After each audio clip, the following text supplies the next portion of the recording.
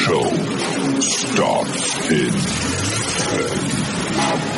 9, 8, 7, 6, 5, 4,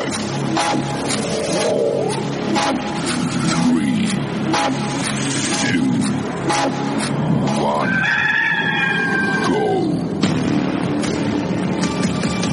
The electricity here in Columbia, well, it's been buzzing loudly all weekend.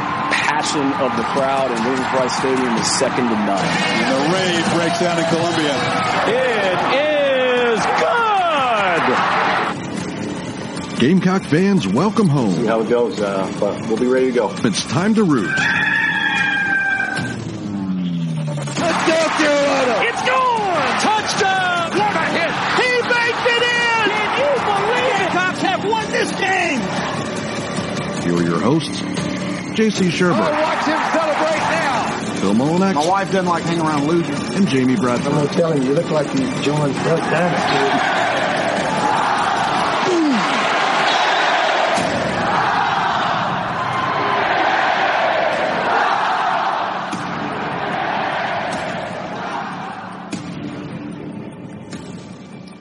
All right, greetings and good morning. Welcome aboard and welcome home inside the Gamecocks, the show. Live from the Signorama Studios, the preferred sign partner of Gamecock Athletics. Gamecock owned and operated. Signorama.com and built by the Barn Dominium Co. And if you haven't been to their website and at any point in time in your future, anytime, whatever that may be, you feel like you will be moving or building your dream home, you'll probably want to start there. The BarnDominiumCo.com. We call them the Barndo Co. As low as $160 a square foot if you live in the Carolinas, in Georgia, or in Tennessee. And guess what? They are owned and operated by Gamecocks as well. And we love doing business with them, and they love doing business with everybody in their network. The BarnDominiumCo.com. JC, JB, and Phil here until 1 o'clock this afternoon. A pair of guests, you know them well. They're both with thebigspur.com, catching us up on a lot of what's going on in the world of Gamecock athletics. John Whittle here in 10 minutes. He will fill us in on the coaching situation. Clearly, we know what's going on, but he'll hopefully give us some background on that and also maybe an update on some of the portal targets for the Gamecocks, as Coach Kingston and Coach Lee are in the Northeast, Cape Cod, looking at a couple of those guys. And we'll see what else is on the agenda for John as well. And then in the 12 o'clock hour, Hale McGranahan, he's got a busy week. Again, camp and OVs coming up this weekend. It's a big official visit weekend. And as JC pointed out yesterday, South Carolina feels pretty darn good about the prospects they'll have on campus. So we'll see what Hale can add to that. The College World Series has just been outstanding. If you haven't watched the games, you really are missing out. I mean, if you enjoy baseball or sports in general, it's been amazing. Wake finds a way to get it done yesterday over LSU. So the two teams, guys, last week I thought they would be in the driver's seat, Florida and Wake, and here they are, both 2-0, with a couple of chances coming up to get to the championship series. We'll see how that plays out. I wouldn't count LSU out just yet, certainly not in the shot department. They have just annihilated any and every record that they could have dreamed of setting up there. I'll give you an update on that. And then also, I was weeding through the SEC schedule, and I circled a weekend that I feel like there's going to be some chaos. And it's earlier. You know, generally you get these like late October, very early November weekends where it kind of all starts shaking everything out. I think it might be a little bit sooner this year. I'm not sure if you've rummaged through that, but we'll get to that here coming up in just a little bit as well. With that said, good morning, Phil, and good morning, and a very nice hair day to J.C. Sherbert and his Carolina Rise visor. It does. It looks real nice this morning. Yeah, it does. I know. You know, I missed the washed it, combed it. Yeah. What was it? Wake and LSU, the late game yesterday. Yeah, it was awesome. Yeah, I missed that one. We were at home team up here in Greenville last night. Nice. We don't have any kids for the next couple of days, so yeah, I got to spend some time with my wife. It's been fun. Yeah, that is fantastic. Did you get the Did you get the wings? Oh, of course. Yeah. The wings, I mean, so you can't beat them. I know. Yeah, that's our first time, too. So we overdid it to try a bit more of all sorts of stuff, but and still didn't get to try it all. So No. Well, going to have to go back. Did you have a game changer while you were there? I did have it. Yeah, I was like, well, they have a signature drink. You got to go get you one. I only had one. Did Dina have the game changer? Oh, yeah. I mean, yeah. Well, now, wait she a followed second. that up with the mule that they served there, too. Dang. Yeah, it was like, yeah. I have known. I knew Dina before I knew Phil, so that's just a little time before I knew Phil. About a year. Dina's one of my best friends, so she. Let's just say that me and Dina, we know how to get it done the proper way, and Phil does as well. But I'm always curious when I hear these stories because I know the other person. You're right. That's my girl sitting there. Right. I can just see her face now. I'm gonna get this game changer. Like, I'm gonna get a mule. Yeah, I can just see. Anyway, I love Dina to death, man. I need to call her. By the way, I hadn't talked to her. Yeah, man. Well, you know what she's doing all summer. Yeah. So, but no, I'm kind of not in a good mood today, guys. All right. Well, that'll wrap it. It's 11:09. Y'all have a wonderful Tuesday. We schedule John and Hale for tomorrow and get the hell out of here. Well, we have Sedarius tomorrow, which, by the way, you two will have to handle that for me. I cannot skip the vet visit with my dog Caper, so I'm going to have to dip out around noon tomorrow. So y'all have to, if you think you can handle Sedarius Hutcherson by yourselves. Oh yeah. Okay, I just want to make sure. Sedarius, that's part of the Born to Crow series. So he's a really good story as far as how he got from West Tennessee to South Carolina, and as a 220-pound defensive lineman, and became Big Sedarius, and now. He's going to be a graduate assistant this year for Sean Elliott at Georgia State. He's already there. So that's another Gamecock in coaching. We saw yesterday Bryson Allen Williams left North Carolina and took an analyst job at Southern Cal. So that's pretty cool. That's a step up. That is interesting. Moving to the big city for BAW, L.A. I like that for him. The feeling was laid back.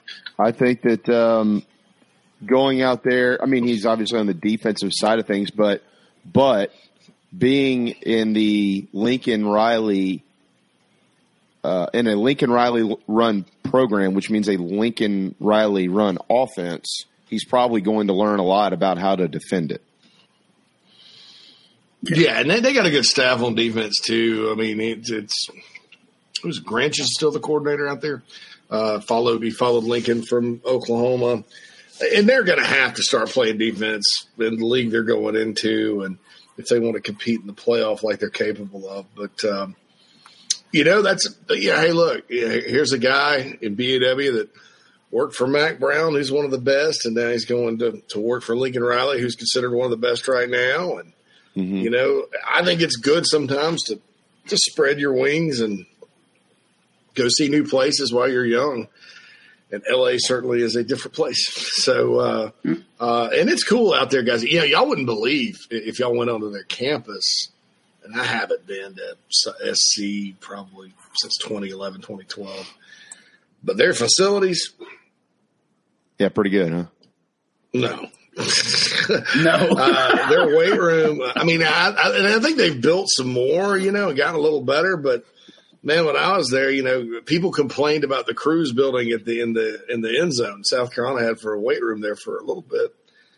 And man, Southern Cal's is in the basement of the whole of. They got a big, nice building they built back in the 70s to Champions Hall or something like that, where they have all their Heismans and stuff. Yeah, but yeah, man, their meeting rooms and all that stuff was down in the basement. There's just. Not a lot of space out there, and you don't really want to go that far away from that campus because it's not.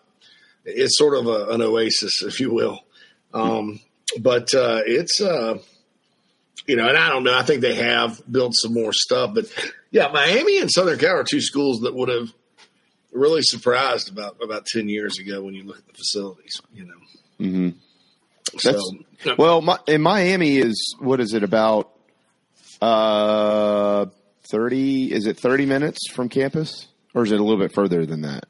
Their stadium? Yeah. I mean, they share that stadium with the Dolphins and everybody else. So it's in Opelika, which is in Broward County, which is Miami's in Dade. But see, here's the thing about Coral Gables.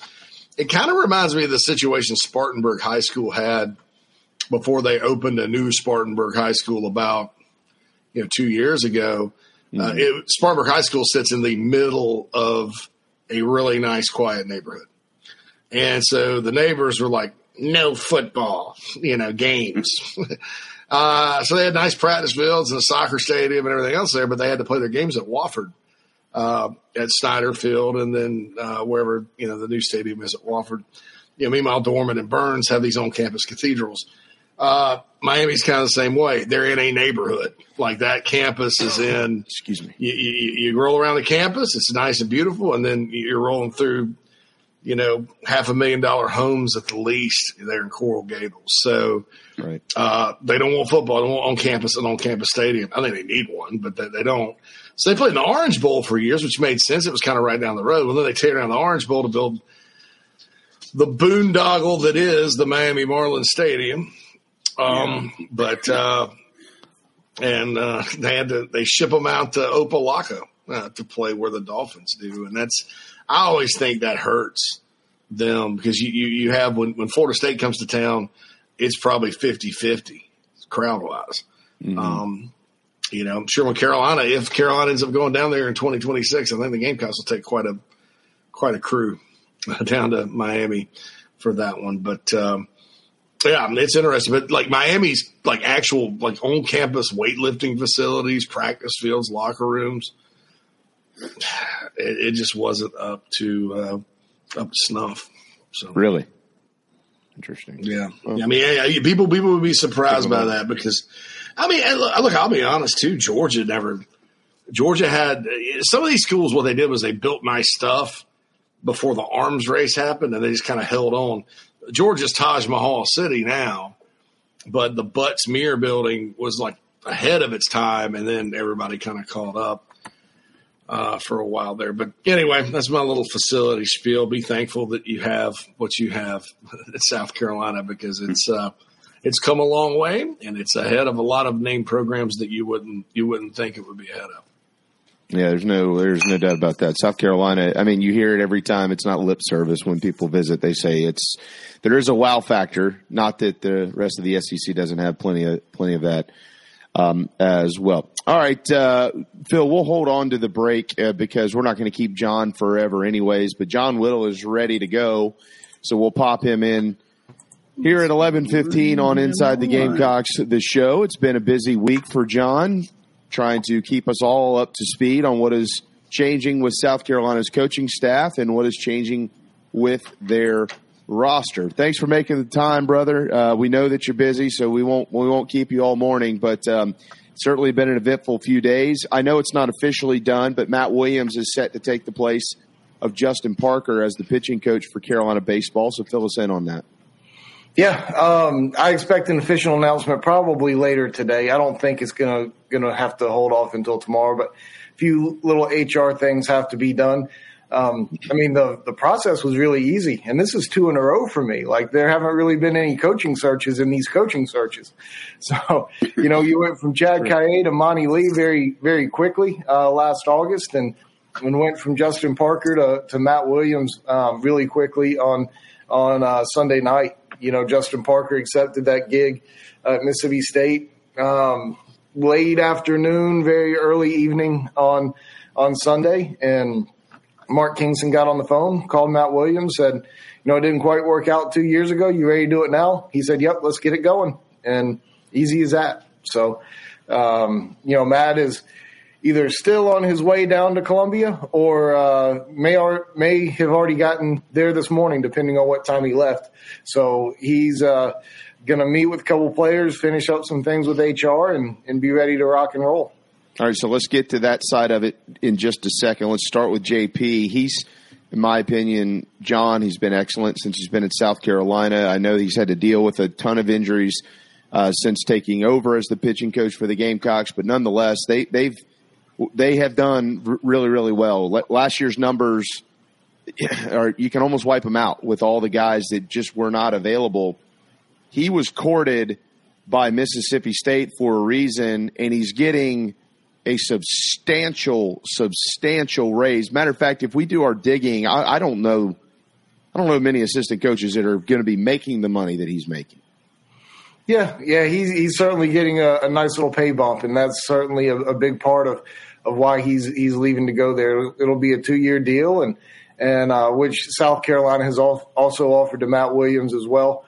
But Parker's getting a 2-year deal to go out there, a pretty significant pay bump, and that's always nice. That's always nice to have. So, Mississippi State's a great baseball school. They really do a great job of supporting that program.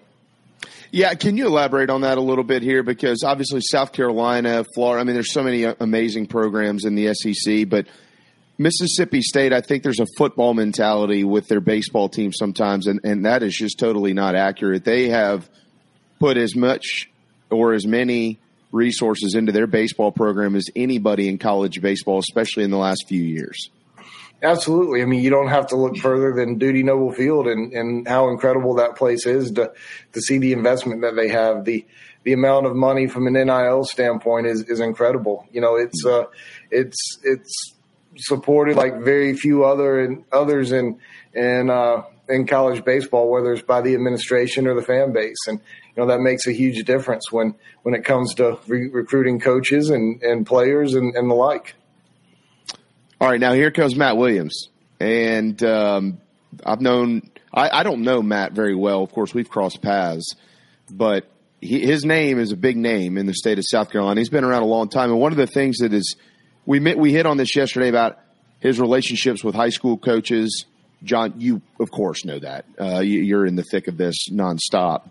But there's also a couple of components to his resume that are really, really good. He knows the JUCO circuit in and out. He played it. He's coached it.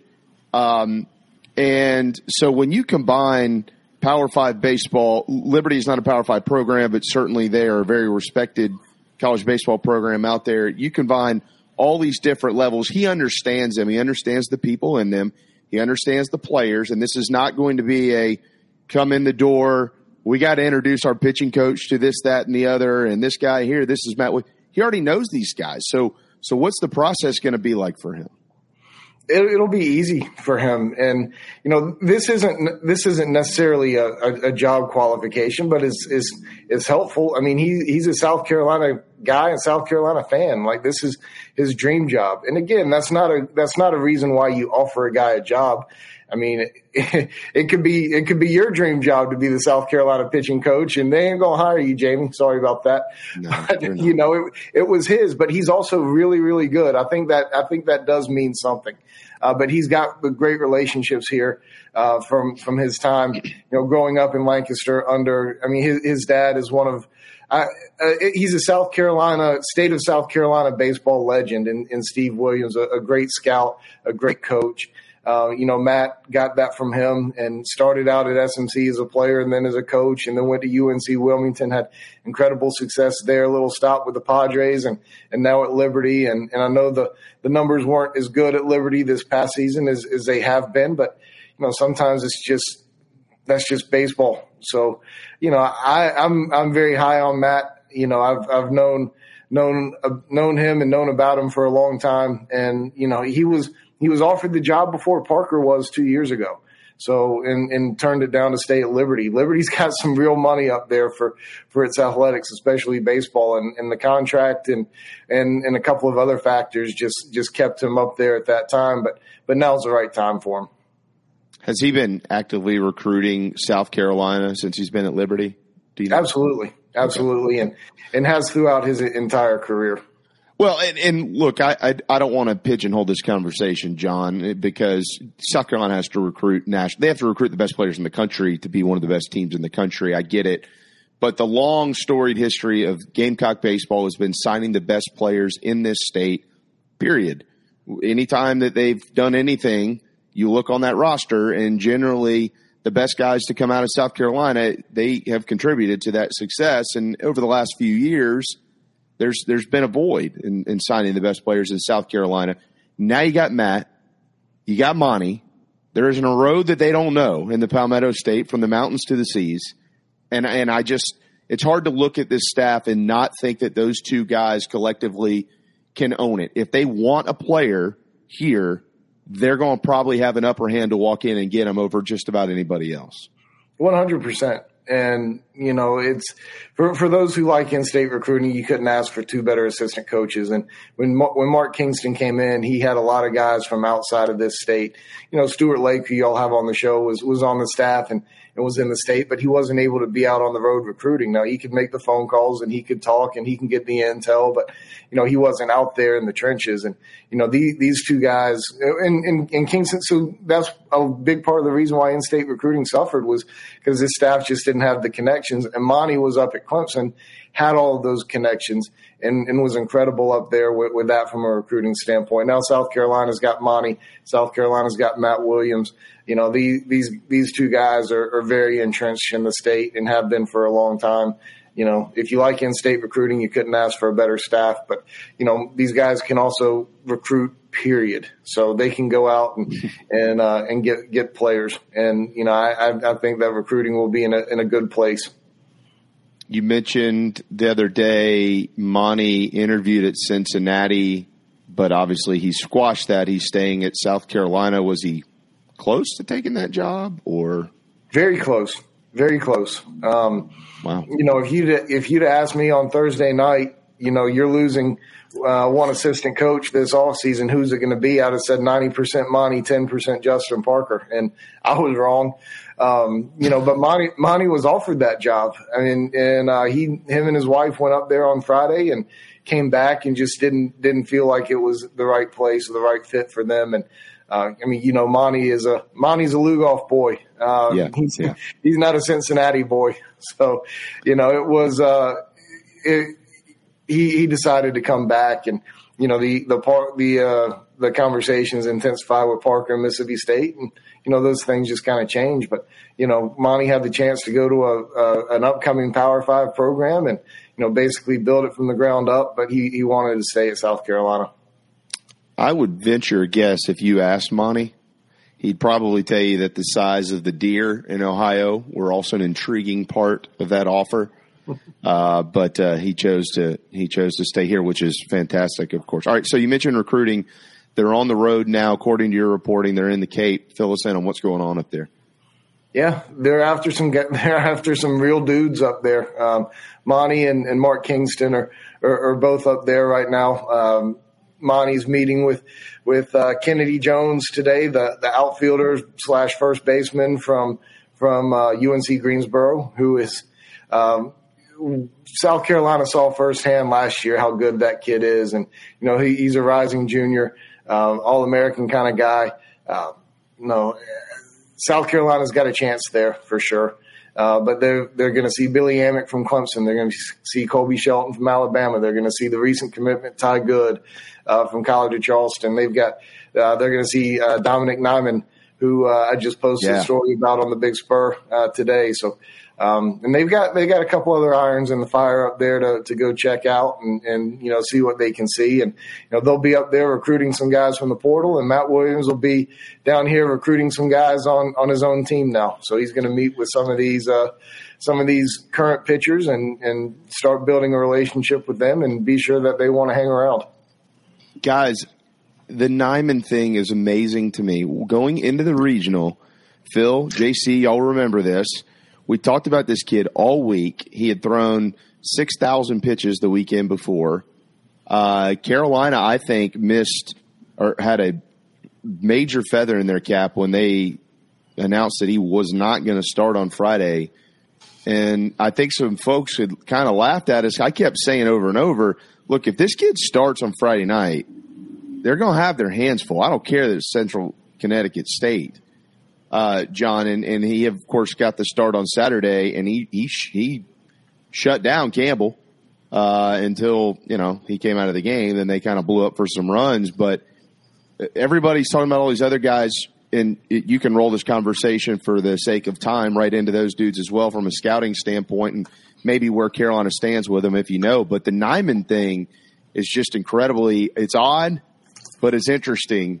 And the fact that he was just in Columbia pitching, I'm assuming that's where they saw him and they thought, well, shoot, let's go get him. Well, that was certainly helpful to see him in person and know what he's all about. You know, Mike Current and several other guys over there do a great job of keeping an eye on the transfer portal and taking a look at basically every individual player that goes in and seeing if they're a fit and, you know, if they can be helpful and that kind of thing. There's certainly also agent contacts and guys reaching out to recommend guys and that helps too. But yeah, having known about him because of the regional and seeing him live and in person, certainly a benefit to South Carolina's staff and certainly a benefit to South Carolina in terms of trying to land him. He's been there and been in that environment. I mean, he saw what it was like on Friday night when he wasn't pitching, but he was in the dugout, you know, for his team versus the Gamecocks, and then got to be out on that mound and throw some incredible innings there against Campbell the very next day. So he dominated those Camels for a really long time that afternoon, and then they kind of exploded, you know, later in that game. But yeah, I mean, I don't know right now because the conversations just kind of started with him in South Carolina exactly where the Gamecocks stand, but I got to think that the Gamecocks are in at least a decent spot if Nyman is going to meet with Monty and has agreed to do so. So, you know, that's certainly good for the Gamecocks. And you know, when you're recruiting All-Americans, you're basically recruiting 5-star athletes is basically what you're doing if you want to equate it from a football standpoint. That's right. All of these guys are wanted by everybody. You know, Colby Shelton's wanted by everybody. Billy Amick's wanted by everybody. Tennessee, Arkansas, Florida, LSU. All of these players want. All of these major college baseball players want these guys. So you're going against the best of the best, and you know, South Carolina has a lot more to sell this year than they did last year. They did a nice job in the portal last year, and they're shooting their shots a little bit higher. A little bit bolder, you know, this season. So, you know, is South Carolina going to get all these guys? No, but they might get one or two, and that's going to be really helpful to add to a team that already has 2 All-Americans returning in Ethan Petrie and Cole Messina. They could have 4 All-Americans in the middle of their lineup next year, which would be, well, they've never had that, so that would be a first. Even going back to the great days of the national titles and so on and so forth before that.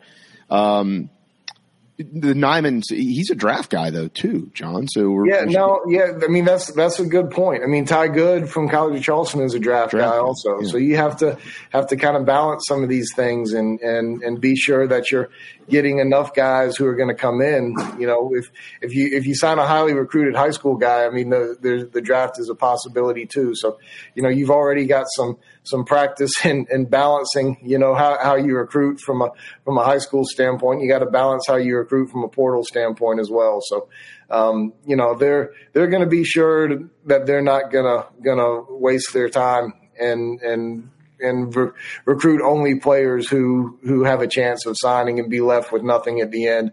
They're going to be sure that they have some good players and some players who are certain to come in and help as well. All right, this is the final one that I've got, unless one of these guys wants to squeeze one in, and we'll get you out of here. There's some scuttlebutt out there on Eli. I know people were freaking out over a post from Gavin Costas. It just seemed more like an appreciation post to me. My summary, personally, John, is you just don't ever know anymore. Probably wouldn't waste time losing sleep over this guy and that guy because you just don't know.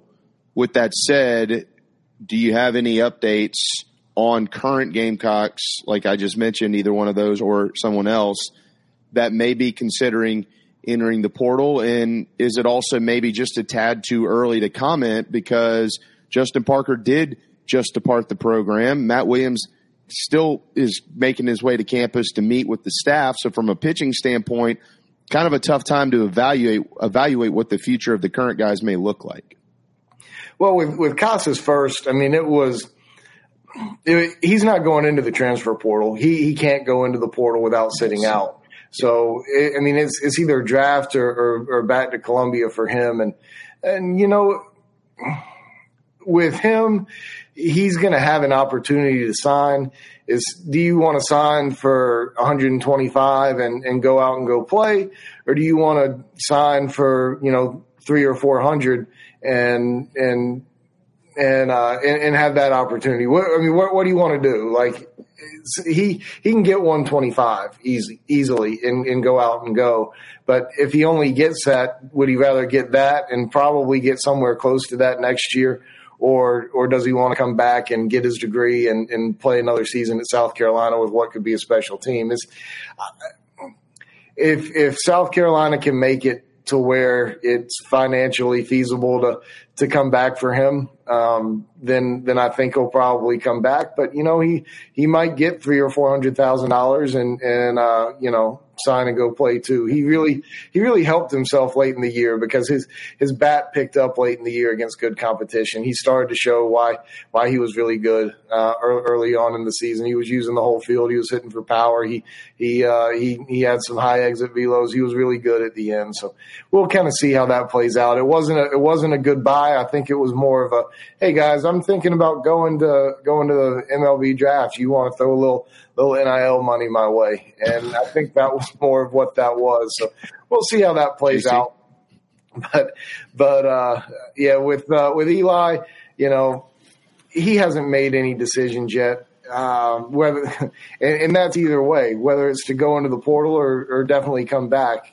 Some kids wait and talk to their coaches. Some kids don't. Colby Shelton went into the portal, without giving Rob Vaughn really much of a chance to see what he could do over there, see if he could convince him. Eli's going to at least talk with Matt and they've spoken on the phone, but they're going to get together in person today and see how things go. I do think Eli's probably going to stay at South Carolina, but it's not a slam dunk. So we'll see how things progress, but he's not made any decision. And I know he's frustrated by some of those internet rumors that were out there. So, those probably aren't good things to really go with and promote on social media. And I'm not really just talking about just South Carolina or just Eli Jones, but just in general. I mean, it's kind of silly to try to pretend like you know things when you don't know anything and you're a fan or a fringe reporter or whatever else. Glad you said it. I would have said it a little bit differently, but I agree with you. I think it's ridiculous, some of the crap these people come up with and just funnel out into the universe for everyone to fuss and discuss, which is what we just had to do. Breaking news, though, John, not everything on the message boards is true. Hold on. Yeah, I know. I may need to reevaluate. Phil was drinking Game Changers last night. John, give him a break. Hold on. Any more attrition expected, John? Or have we kind of seen the outgoings? Trey Wheeler's going into the portal. I'm not sure if he's in yet or not, but he wasn't going to be able to pitch next year anyway after having Tommy John. But, I won't say anything's expected, but I don't know of anything. Something could catch me off guard. But I think everybody's pretty good. Coming into next year, they could be right where they were this year with 5 or 6 starters playing out for 3 weekend spots. Ty Good and Nimmin, if it works out. They've already got 3. Kimball's a guy, so we'll see. I know you got to go, man. Thank you for squeezing us in. We really do appreciate it, and we'll get back with you next week sometime. Hopefully, some resolutions to some of these stories that are floating around out there. Absolutely. Appreciate you guys having me. Thanks, John. There you go. John Whittle, best in the business covering Gamecock baseball with thebigspurger.com. All right, Phil, we'll hit that break. It's 11:35. Hang tight. Painted garnet and black by a couple of painters. LetMePaintSomething.com. Inside the Gamecocks, the show. We'll be right back. Family vacations, a new car, a new boat, all cost money, but you don't necessarily have to make more to afford any of that if you can save cash that's flying out the window now. iHelp Consulting can help you finally get the kids to Disney World, upgrade the minivan, or drop that new boat in the water next summer. Let Daniel and iHelp Consulting consult with you. No fees, just savings. You pay them a percentage of those savings. Save on essential services, credit card fees, you name it. Let them find it. These folks are incredible. iHelpConsulting.com. How can I help you? Just as your State Farm agent combines good neighbor service with surprisingly great rates, you can combine your home, auto, life, or small business insurance with Tony Pope State Farm Insurance today. And guess what you'll get? That's right, even more good neighbor service with surprisingly great rates. In fact, Tony Pope State Farm is your go-to agent anywhere in South Carolina, North Carolina, or Georgia for the service you deserve at the price you want. So try combining your home, life, auto, and or small business insurance today.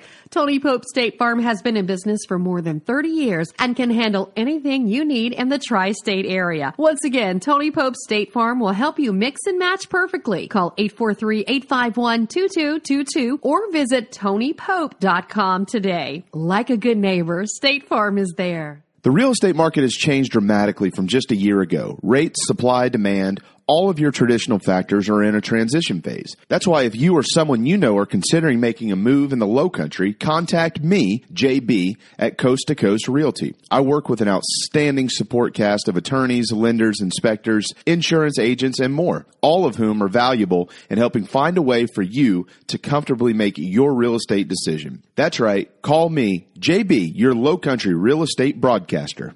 Building your dream home is often just that, a dream, and sometimes a nightmare. But at the Barndo Company, they commit to quality and build without sacrifice. Customization, open floor plans, limitless flooring options, maintenance-free and easy installation perks, and affordability are just a few reasons why they've been named one of the best builders in the U.S. Believe in your dreams. Visit thebarndominiumco.com. That's thebarndominiumco.com. The Barndo Company. Gamecock owned, Gamecock operated. Traveling to cheer on the Gamecocks? Reserve your hotel stay with Fan Plans. Your booking supports inside the Gamecocks and the Big Spur, plus you still earn your hotel loyalty points. Visit fanplans.com/inside the Gamecocks. What's up, Gamecock Nation? This is Jakar Moore from the DMV, and you are listening to the show.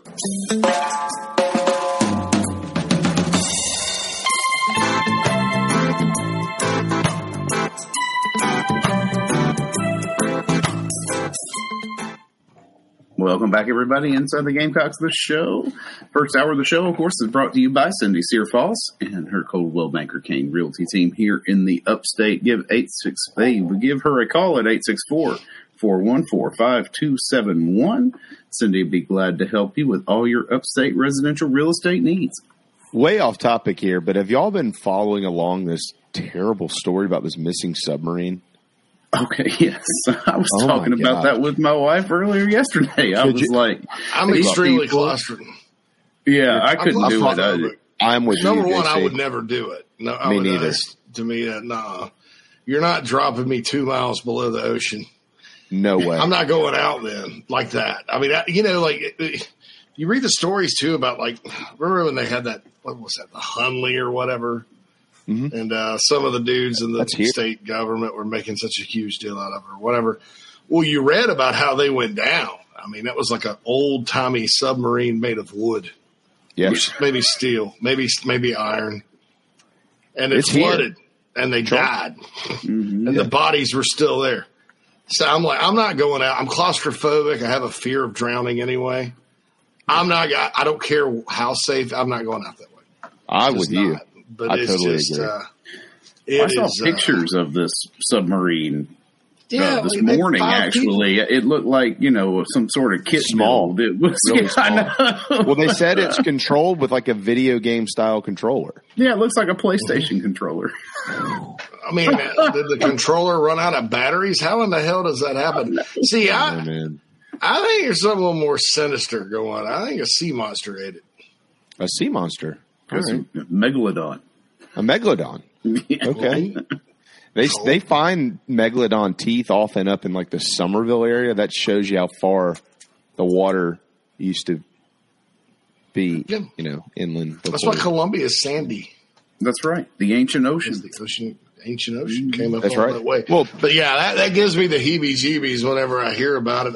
I hope they find them alive. It's kind of like a few years back, a Russian submarine. Yeah. Military submarine, nuclear power. They lost power. Yep. And the dang thing just sunk, and they were just chilling at the bottom, and nobody could get to them. It's that Titanic wreck is way, way, way down there. Dude, it's 2 miles. 2 miles. 2 miles down. Yeah, you can't do that. One thing I did find interesting through the story was there is a federal district court in Virginia dedicated to Titanic issues. Are you serious? That is the one go-to place it's the one go-to district court for anything Titanic related. Wow. Which is, you got to figure was created back originally in the early 19-teens when it went down. Man. It's like I've been offered to go scuba diving before, and the answer was a hard no. I can't say that I wouldn't do it like in the shallow waters of the Bahamas or something with a good shallow group. water. 5 feet, something like that. Just to get down there and chill. I'd go Norcollin. It's a Ralphie. Well, like I know people that like they scuba dive here, like for fun. Like I know there's trained scuba divers to go find whatever, a car runs off the bridge and they're going to go down, the rescue guys, but I mean, there's dudes that just scuba dive in like the upper Cooper River. The upper Cooper River of Charleston is infested with alligators. I ain't scuba diving in there. No way. What's wrong with these dudes? The lakes up here in the upcountry, I'm like, man, how do you see anything? That's more scary to me, would be scuba diving in one of these damn lakes up here where you can't see anything. It'd be a murky ass water. That's what I'm saying. I know. I'm not even, if I swim at Lake Murray or something, I'll swim out in the middle, because chances are, that's kind of deep. But I mean, like back in the coves and stuff, I stay on the boat with my ice cold beer. and my tank top with an American flag on it, like a good redneck. I don't get it. I'm not me. I'm not doing it. My fiance, we did you go scuba diving if we go to the Bahamas? I'm like, I've seen that movie Open Water. See, that's my goal in life. We all got to go sometime. My goal is not to go based on the actions of a stupid person. And if you ever watch that movie, a stupid person could not count. And therefore, these people get eaten by a shark. Right? Yeah, that's the damnedest thing. So I'm not. The same reason I don't really like to fly. I'm like, how smart is this pilot? Pilot error comes into play. I don't know. Yeah, I was like, I just don't want to. I suppose a good many of us go because the actions of somebody that's dumb. But I'm just, I try to avoid that at all costs. And with my luck, I'd go scuba diving and someone would have screwed my tank on wrong or something. That's how I feel. Because I even like I can't even have like a pillow toward my face or anything when I'm sleeping. I don't like people touching me in the face when I'm sleeping either. I just can't breathe. But anyway, Cocky Joe's going to kill us if we don't talk about football. Joe, don't worry. We got plenty of time to talk football. Wanted to. We got Hale coming up later, but the mystery D end. Number one, there's a reason it's a mystery. Number two, it's still good to go. Last I checked. Number three, it's all I'm going to say. I get asked questions about it every day, and I get it. I hope you guys aren't disappointed. I think this guy's pretty good, but I hope you guys aren't disappointed by it. But as I've explained, I think that in my position, like why even say anything if you can't say the name? Well, have you ever seen the movies He Who We Shall Not Speak Of? I mean, you tell Beetlejuice 3 times, Beetlejuice comes and gets you, there's plenty of horror movies where people die because they say the name. So here we are. We're either getting the Candyman, Beetlejuice, or Voldemort. Well, I think the point was because of the freak out. People were freaking out like they weren't going to. Yeah, people like, what's the staff doing? What are they doing? Exactly. Well, they got some irons in the fire. I mean, you're damned if you do, you're damned if you don't. I know, but you chose the damned to if give you you do. as much as I can. I just, but I'll tell you this: there's probably some other, as I alluded to in the VIP room on the Big Spur. There may be some other names pop up. I don't know. Yeah, it's never. That's the way the world these days, works. You got to be patient. Especially with this portal stuff, guys, because it's no way. It used to be like high school recruits. The most sensitive thing would have been if you sneak another commit on campus or something. Nowadays, they put it on Twitter anyway. So there's no big secrets there. Portal though, it happens so fast, and especially at certain positions, the teams are so starved for talent at those spots, that it can get hairy, and you just can't put everything out. Same thing with the running back situation. I couldn't even tell you Logan Diggs was going to be on campus until he was. So, I'm just saying that. So anyway, there's a bone for you. This guy's big, and I'll say, Bruin, it's not Jeffcoat. Jeffcoat can't. He's already enrolled had he not enrolled at Arkansas, he'd probably, you could probably go get him. But he enrolled at Arkansas, so now, he would have to get like a double waiver or something to come play. Yeah, that's not happening. So Lance offered to buy me unlimited lattes if I tell him. So anyway, Kaki just like we could keep the secret. But anyway, and it's not Birch either. That's not who I'm talking about. So, Joey says you can't even open the submarine from inside. Yeah, that's nuts. I mean, you wouldn't want to that deep because you'd die instantly and be crushed.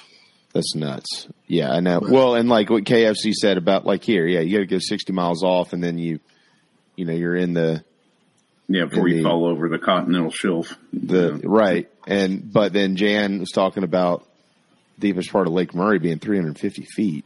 I didn't know that. That's wild. I bet there's a catfish down there that would swallow me whole. That was my first thought. I was like, man, if you had a strong enough line, it could drop one all the way to the bottom. I bet you pull a hell of a catfish. Yeah, I've caught a 50-pound catfish before, and that about killed me. So some of those ones, like that one that was caught in Italy. What was it, JC? It was 9 feet. The one in Italy. It looked like a mutant. Like it was. Yeah, it was 9 feet. It looked like a fish, but I'm like. You'd be pulling up and pulling up at Lowe's the next day, get buying freezers and fridges. Yeah. You're going to have catfish stew for years. Yeah. I mean, forever. That's all you'll eat the rest of your life is catfish. Catfish stew. I'm with you, Quantrell, by the way. Lake Jocassee is the most beautiful lake in the state, and I would do something like – there is a town at the bottom of that. Yes, there is. Yeah, like Jocassie's kind of the exception to the murky water rule up here. Oh, yeah. There's nothing murky like Jocassee. I like Kiwi, too, guys. Phil and I have a friend from back in the day that had a house on Lake Kiwi. Yeah. Oh, God. I like that. Jocassie's further away. Saying a name 3 times and seeing something you don't want to. Yeah, he's an interesting dude, but yeah, Kiwi's nice. I like all those lakes up there. Hartwell, it just kind of is what it is. Kiwi scares me because it's right there at the nuclear plant. Hartwell gets all the waste out of Clemson University. You don't want to swim in that one. Who's going to Lake Greenwood? Craig. Like I've always thought Lake Greenwood was a little underrated. I agree. I like Greenwood. Nice. A little underrated, It's not as expensive to live on Lake Greenwood. And it's definitely gotten more. You probably have a nice little lake house there or something. But anyway, Quantrell says, do you have the email of the person who blocked the Jeffcoat transfer? I still have some things on my mind. Now I'm going to let sleeping dogs lie. Yeah. So, that information is easily accessible, but I can't be responsible for that, Quantrell. Yeah. I love your intent. And I love where your heart is, bud. But it's all over. I have too many. They will survive. Relationships. It's not Jadeveon Clowney. It's okay. It's not J.J. Watt. Thousands of dollars on an anti-doxing case or something if we release that information too. Yeah, I'm not going to. I don't need the university calling me. We're all right. Nope. They're going to be okay. They're going to be okay. They're going to be okay. They're going to be okay. Yeah. So no. All right, let's hit our final break of the hour because we do have hail coming up at 12:20 today, so we don't want to be thrown off too much. But I don't know if y'all have seen the recent the count. This is fun following along the Jello Shut count. Plus, there's a weekend that I've got a feeling is going to turn the SEC upside down sooner than later in 2023. Hang tight. We'll get to it when we get back on Inside the Gamecocks, the show. What's up, Gamecock fans? This is pitcher Noah Hall. If you want some delicious food for your event, I suggest visiting nanasporch.com today to find out what they all have to offer. It's really good Southern cuisine based out of Charlotte, my hometown. I hope you guys go check it out. Go Cox and go Nanas.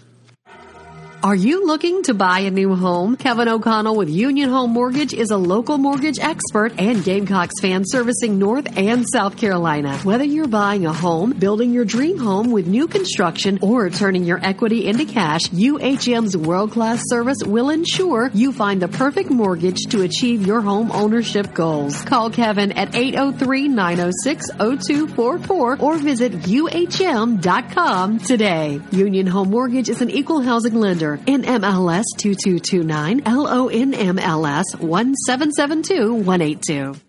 Electric Bikes of Charleston offers the most fun you'll ever have on two wheels. The home of Oventon, Velotric, Magnum Bikes, and more, they sell to consumers all across the state and offer outstanding warranties and service after the sale. Their electric bikes are equipped with 5 levels of pedal assist plus a throttle, so you can ride longer, handle the heat better, but still get great exercise. Bikes are available for all ages and sizes. Visit electricbikescharleston.com or stop into their store in Mount Pleasant if you're in the Lowcountry. Electric Bikes of Charleston, powering Inside the Gamecocks, the show. Hey everyone, this is Jack Mahoney from Gamecock Baseball, and Inside the Gamecocks, the show is teed up every day by travelingcountryclub.com. So if y'all love golf, make sure you guys go check out their awesome membership options, and go Cox. Welcome to travelingcountryclub.com, your modern golf club experience. Hey folks, this is Michael Manus, former Gamecock golfer, inviting you to play more golf with a membership to travelingcountryclub.com. With over 40 courses across the Carolinas, our membership provides you with an affordable way to enjoy a club-like golf experience. From the mountains to the coast, we offer golf courses that will challenge all types of golfers, no matter your handicap level or level of play. Plus, we offer unique membership benefits not seen anywhere else as part of Traveling Country Club. In July, we're excited to bring you the 3rd annual Plunder on Pawleys 2-day golf tournament, with rounds played at Caledonia and True Blue golf courses in the heart of Pawleys Island. Head to travelingcountryclub.com to register for that event, and it is not exclusive to TCC members, but to become one, you can sign up and bring to life your golf game. Tee it up with Traveling Country Club, travelingcountryclub.com, travelingcountryclub.com, proud partners of Inside the Gamecocks, the show.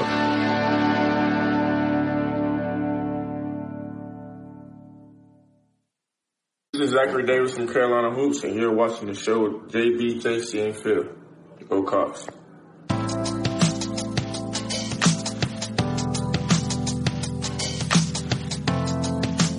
Welcome back, everybody, inside the Gamecocks, the show.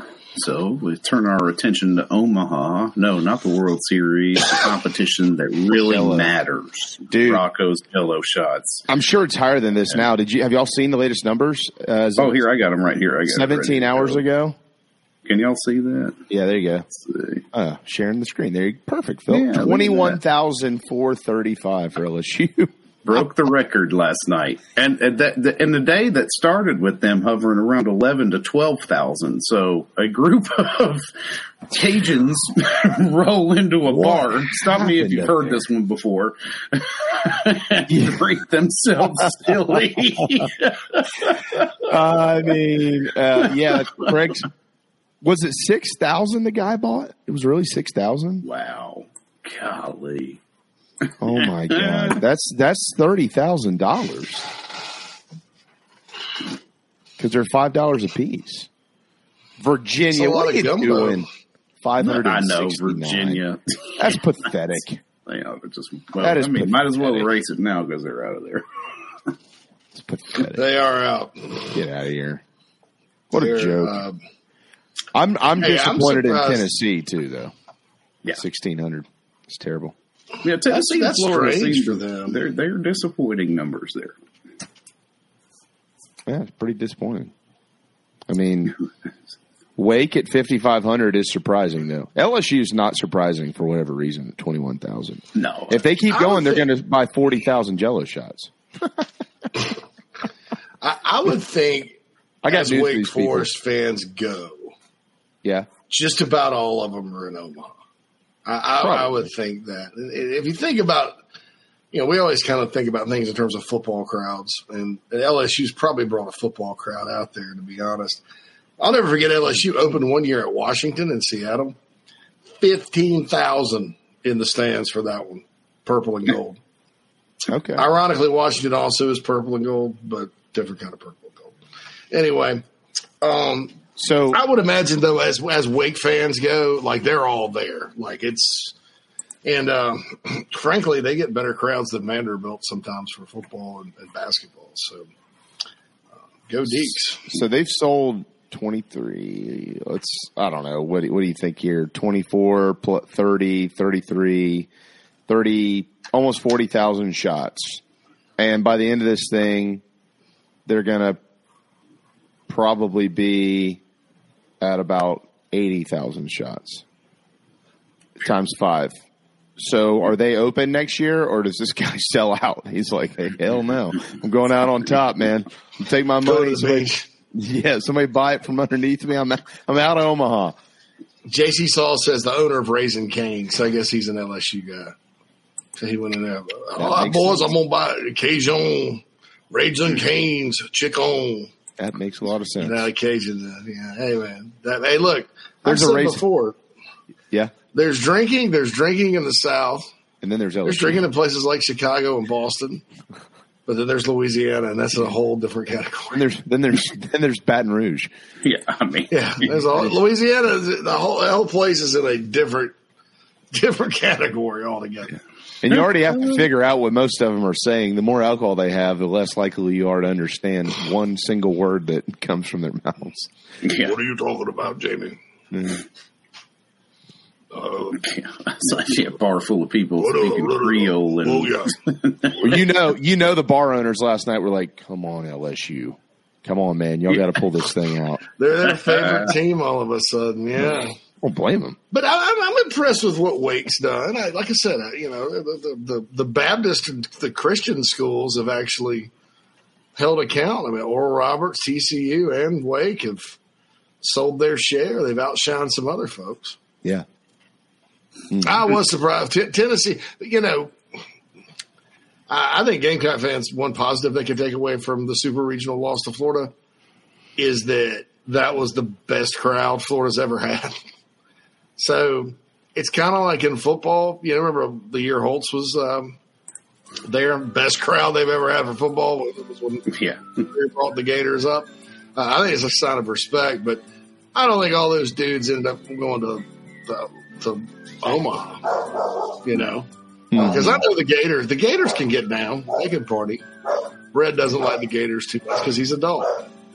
And he's partying. It's inherent inside of him to just not like them. Yeah. Had a boy. Good boy, Red. Good boy, Red. Guys, all the recruiting stuff, I promise you we're going to get to it. Hail's on. So just hang in there. We got it. It's coming. We got to hit a timeout. Hour 1 is in the books. Week 5 in the SEC this year. Could be interesting. That's the one I figured you'd say. Tell you why. Don't go anywhere. Powered by Electric Bikes of Charleston. ElectricBikesCharleston.com. 60 miles on a charge. Over 20 miles an hour. Talk about Jello shots. You take a lot on that trip. They've got the coolest bikes you've ever seen. ElectricBikesCharleston.com, powering our program and powering our borders here in the Palmetto State as well.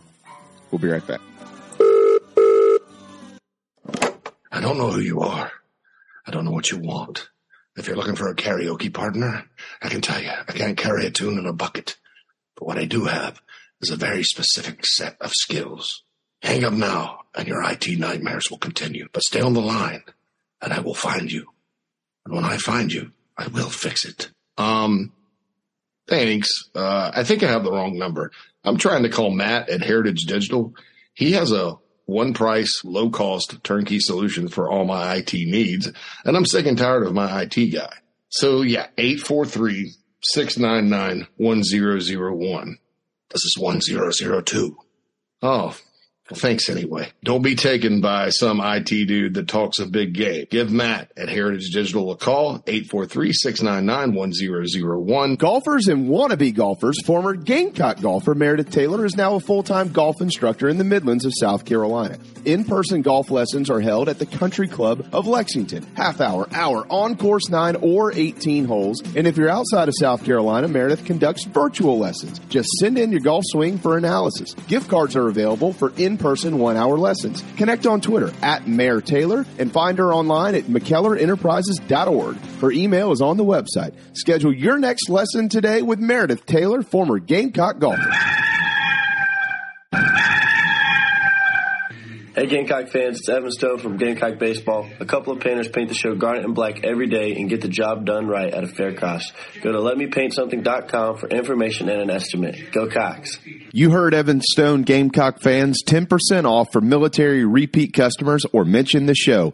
Interior, exterior painting, fencing, cabinet staining, concrete painting, popcorn ceiling removal, and more. 803-522-6832. LetMePaintSomething.com. Grow. Don't you know, no. From the littlest chick to the big old cock, you forget. Here comes the West. Danny Hill. He'll run. Touchdown. Oh, watch him celebrate now.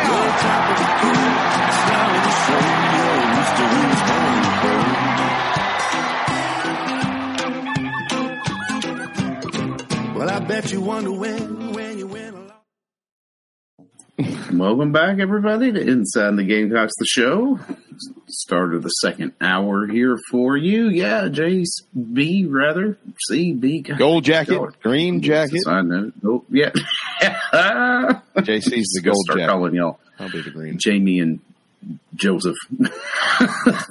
Like your Christian names. Like your mother's intended, damn it. I'm just going to put, I'll just put Tom up here and you just put like Bill Sherbert. That's right. Tom Bradford. No, Bill Sherbert. Schedules. Yeah. Actually, we can't do Bill because he's Phil, so you got to be something else. Is there a Bill Sherbert? I'll be Tom. You be Joe Sherbert. Joe, Tom, and Phil. That's my granddaddy's name. Joe Sherbert. Well, there you go. Yeah, he used to answer the phone. He'd be like, Sherbert here. Joe Sherbs. Yeah, but no, I can't. Bill Sherbert, Billy, is the only Sherbert in a movie I've ever heard character-wise. Red doesn't like me talking about it. But in Casino, Dom Dickles' character, Billy Sherbert. All right. He's spelled differently than mine, but he is. Yeah, remember Pesci has a line like, Sherbert's going to come out here and bust my whatever, you know. Yeah. And he hits him with the phone. Did not realize that.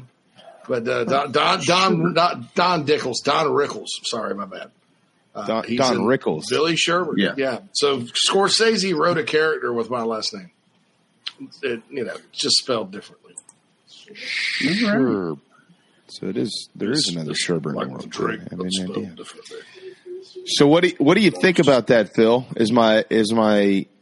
That was the one I kind of had lined up too. You got some interesting matchups on the board. I mean, A&M Arkansas obviously has upset potential because it's in Arlington. Oh, that one they're playing on. That's the neutral site game. Okay. That's anybody. I don't know if one or the other in that game would be an upset though, because I just do y'all think A&M's going to be anywhere near what they were last year? Not right now. Heck, it was an upset last year when A&M won at the time. Yeah. That game's always really close. During the Chad Morris era at Arkansas, it was close every year. I'm gonna find the. Yeah, I think the LSU Ole Miss has got definite upset potential. Obviously, South Carolina, Tennessee, Missouri, Vanderbilt. That's not going to be easy win. Well, Florida, Kentucky. I mean, Florida has not had their way with Kentucky at all. No, going to Lexington has been a challenge. Here's the list for the week: A&M and Arkansas and Arlington, Georgia at Auburn, which I know everybody's going to write that off, and I get it, I understand that, but it's Georgia at Auburn. It's Hugh Freeze's first year. The place is going to be packed. We know that, and these are the weekends where when you write it off is when you wake up on Sunday morning and go, you weren't paying attention, right? I wasn't paying attention. What happened? Florida at Kentucky, LSU at Ole Miss, Bama at Mississippi State, South Carolina at Tennessee, and Missouri at Vanderbilt. So you've got LSU, Alabama, and Georgia in blue-collar road games. I've always called them blue-collar road games when you get that middle class. You got LSU at Ole Miss, Bama at Mississippi State, Georgia at Auburn. One of those three is going to lose that weekend. I just don't know who it is. Who do you think? There's going to be 2 night games on this slate, right? So who do you think is going to pick up the night game? I don't know. Kind of hard to say. Depends on what environment they've already been to and all. I mean, there's a lot of factors, but I think South Carolina, Tennessee's got big nighttime vibes. I mean, that's a huge weekend. Yeah. Like, you got A&M and Arkansas. Generally, that pulls I think JC, last year, did that game kick at noon last year? In Arlington? Yeah, I think, it was in Arlington, but yeah, it's usually either noon or sometimes it's the 3:30 CBS game. I don't remember it being at night. I don't either. Night last year. Anyway, since they played this game at Jerry World, A&M is 7-1, but 3 overtime wins, a 7-point win, a 4-point win, and a 2-point win last year. So it's always close. A&M won by 11 in College Station, and then one year in 2016, we remember that Arkansas team was not very good. Brett Bielema, A&M won 45-24. But other than that, it's nip and tuck, but the Aggies find a way. Arkansas's only won 1 in College Station. Crazy thing, Arkansas leads the overall series 42-34-3. So that's a crazy thing as well. But in the SEC, you have the 7-1 in Arlington, and A&M is 2-0 otherwise. So in SEC games, they've won 9 out of 10. A&M has. So that's sort of an interesting deal there when you look at that. So, and to your question too, Phil, Georgia and Auburn always kicks at 3:30 or always kicks. Yeah, exactly. Yeah, that's never what I seen kind of that figured game at it'd noon. be. Yeah, no. But I mean, I figured that'd be CBS. You know, it's Georgia and Auburn. You're talking about potentially when they get there. I'd have to look at, obviously, look at all of the. I mean, I can't imagine that Bama is going to have lost a game by then. No. So they'll be undefeated on the road at Mississippi State. They've got Middle Tennessee. Well, I mean, they got Texas. They'll beat Texas at home. So you got Middle Tennessee. You got Texas. You got they go to South Florida. They got Ole Miss coming the weekend before. I mean, chances are they're undefeated, right? And so then you've got LSU at Ole Miss. LSU's got Arkansas the week before. They play Grambling early in the year. Obviously, they play Florida State to open the season. What are we missing? Who else are they playing? They got to go to Mississippi State. Yeah. Jason, what do you think about Mississippi State, man? With everything they've been through down there, basically handing the keys over to Zach Arnett, he's brought his own staff in. They had a ton of transfers. I just feel like it's going to take a while to figure themselves out. They're going with that. They hired the App State offensive coordinator. So whatever App looked like last year with, a lot of power runs and excuse me. Like, it just feels like one of those changes that's going to take 4 or 5 weeks to kind of figure out. They've got talent, but I got a veteran quarterback. Yeah. I'm trying to use a Gamecock comparison here a little bit. Usually when you historically, or around here, or anybody really, when you try to gear down an offense, it usually blows up in your face.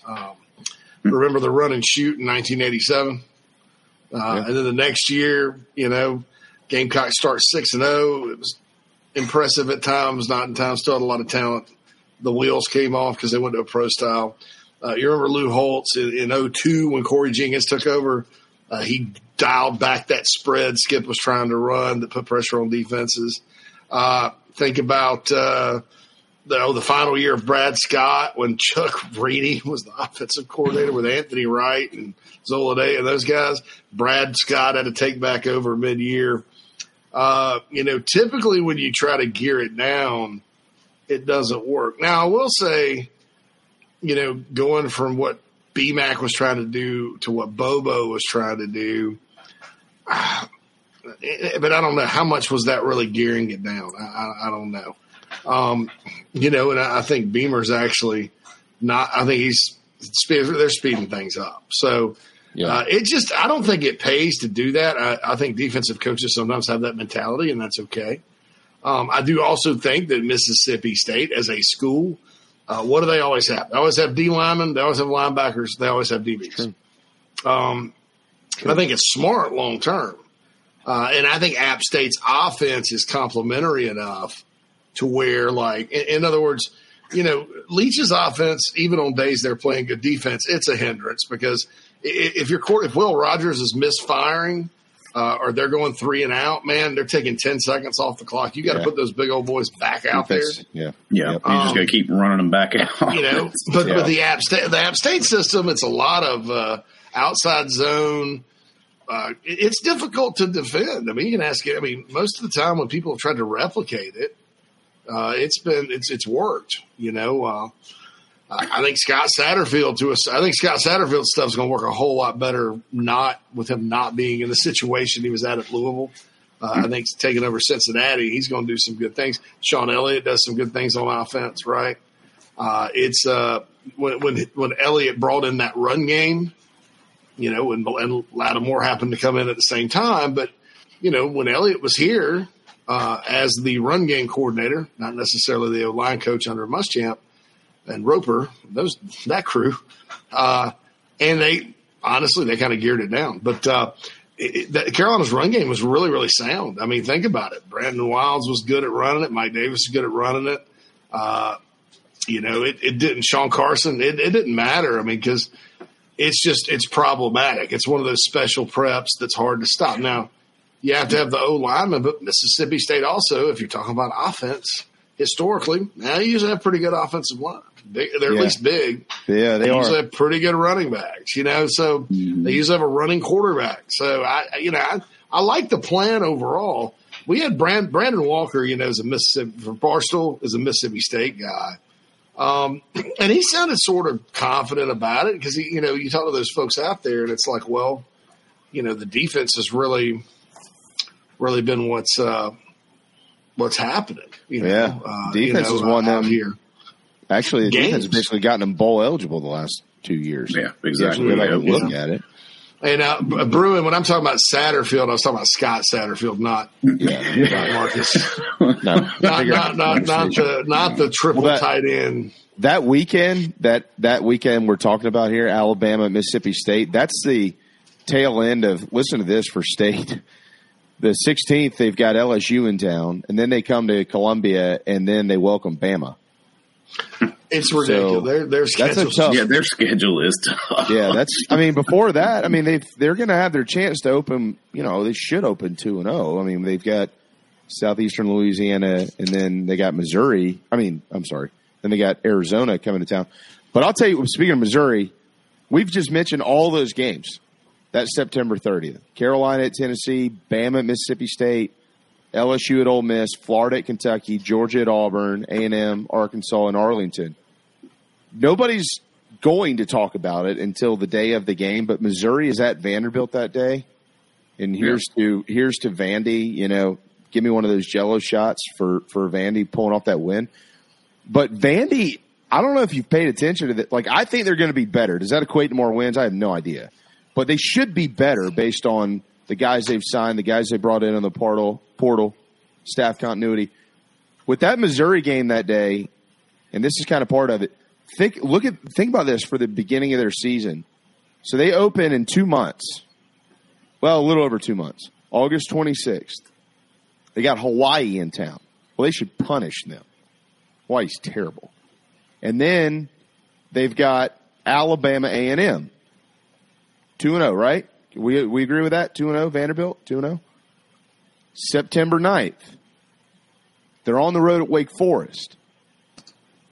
Well, Sam Hartman isn't there anymore. Yeah, I was going to say, that's a toss-up game, I would say, if not give them a little bit of some edge if it weren't away. That system, that you're playing the system. You're playing the system, and that's the difficult part. Yeah. But I'm not going to totally wipe Clark Lee and his defense off the board going into that game.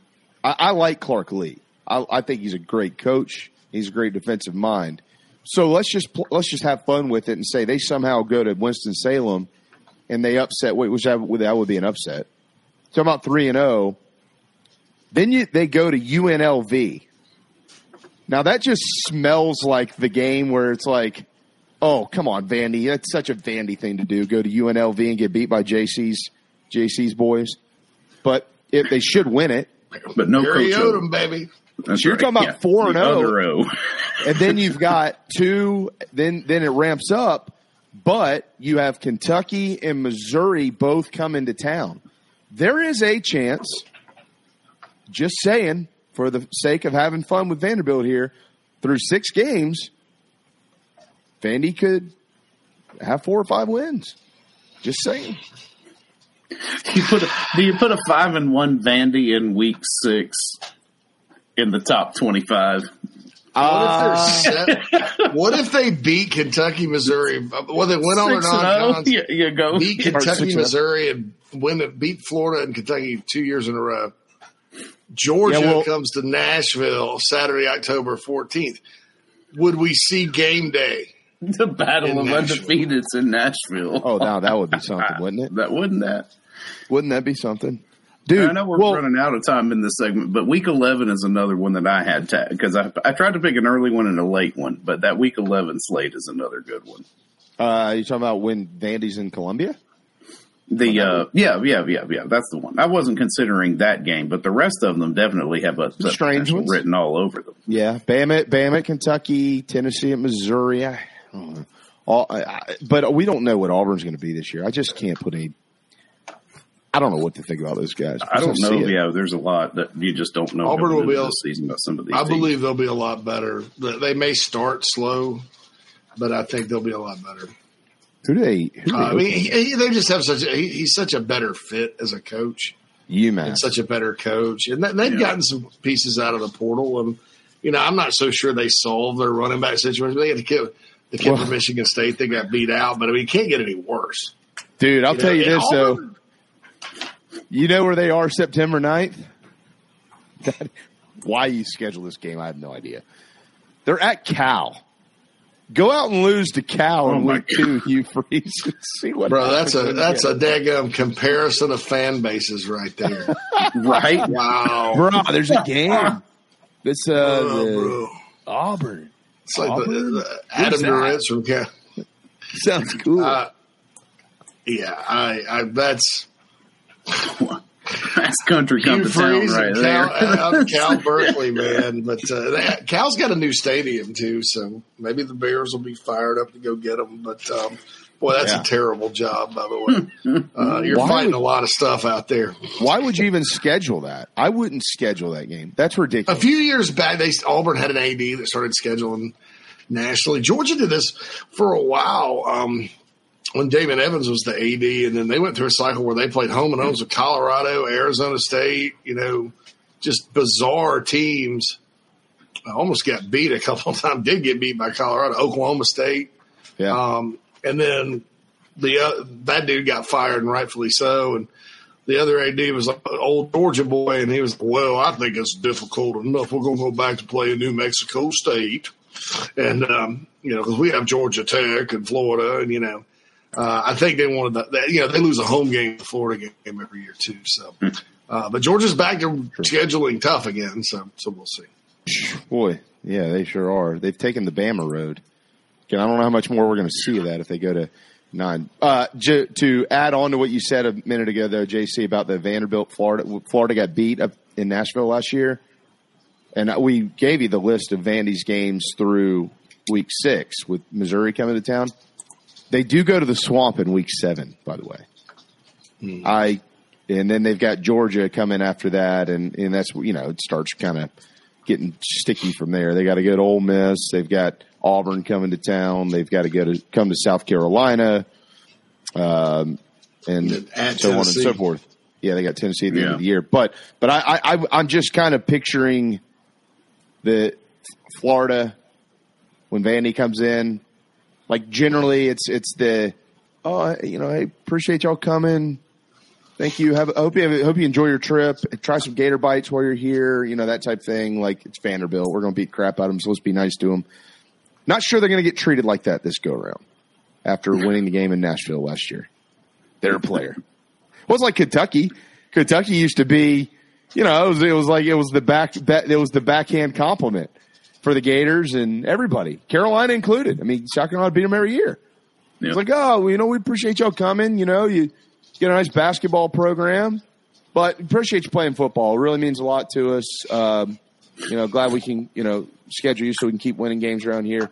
And then Kentucky started beating guys, and nobody likes that anymore. So everybody hates Kentucky football. I think what you don't want for Vanderbilt next year is for them to go 5-1 in their first 6 and then be, looking for that. Feeling good. One upset to get them to bowl eligibility. Can they ever be good? JC, you lived in Nashville. Like, can Vanderbilt, honestly, like they're doing away with divisions. We know what the power of the league. Nobody talks about Vanderbilt. Everybody looks at it every year and says they're going to go 0-8. Last year I said they'd go 1-7, by the way, and they did. No, they were 2-6, I think. 2-6. Can they ever get it back to 9 like James? On a year where maybe the SEC isn't all that great, and they have like a senior-laden team. The problem is, though, as opposed to like when Bobby Johnson was there, and people give James Franklin a lot of credit. He deserves credit because he coached those teams, but James was only there 3 years. Bobby Johnson, before he retired and gave it to Robbie Caldwell that one season, they redshirted guys. Yeah. And they went and they found players like Earl Bennett, Larry Smith, and all the defensive players they had. DJ Moore out of Broome, who was really, really good. But they were able to redshirt and develop. Now with the transfer portal, the guys Vanderbilt starting running back last year, who's from California, by the way, is now at Kentucky.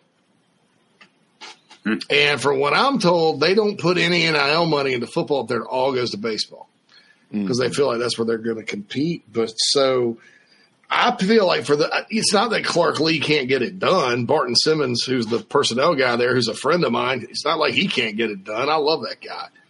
And I hope, and I saw some great signs of life last season, but the problem is it's hard to keep those kids there too because of the academics. So if you're like that running back, you're like, hell, I can go to Kentucky. I don't have to study all the time and deal with all this academic rigors. They get $65,000 instead of $15,000. So I'm going to go, and that's the problem. Like their players are going to get poached. And then it's hard to get in the portal and do work if you're them because you guys are great.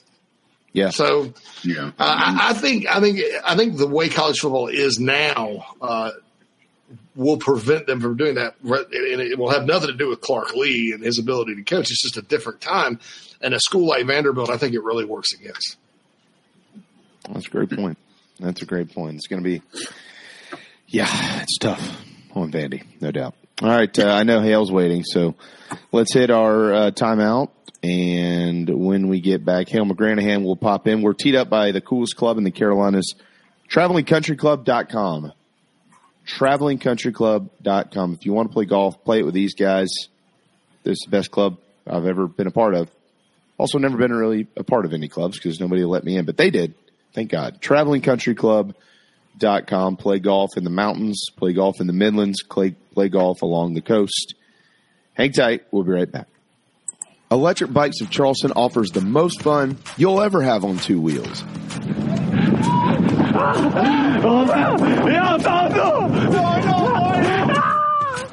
Magnum, Velotric, Aventon bikes, and more. And they sell to consumers all across the state and offer outstanding warranties and service after the sale. 5 levels of pedal assist plus a throttle help you handle the southern heat better, but still get great exercise. Bikes are available all ages and sizes. ElectricBikesCharleston.com or stop into their store in Mount Pleasant. Electric Bikes of Charleston, powering Inside the Gamecocks, the show.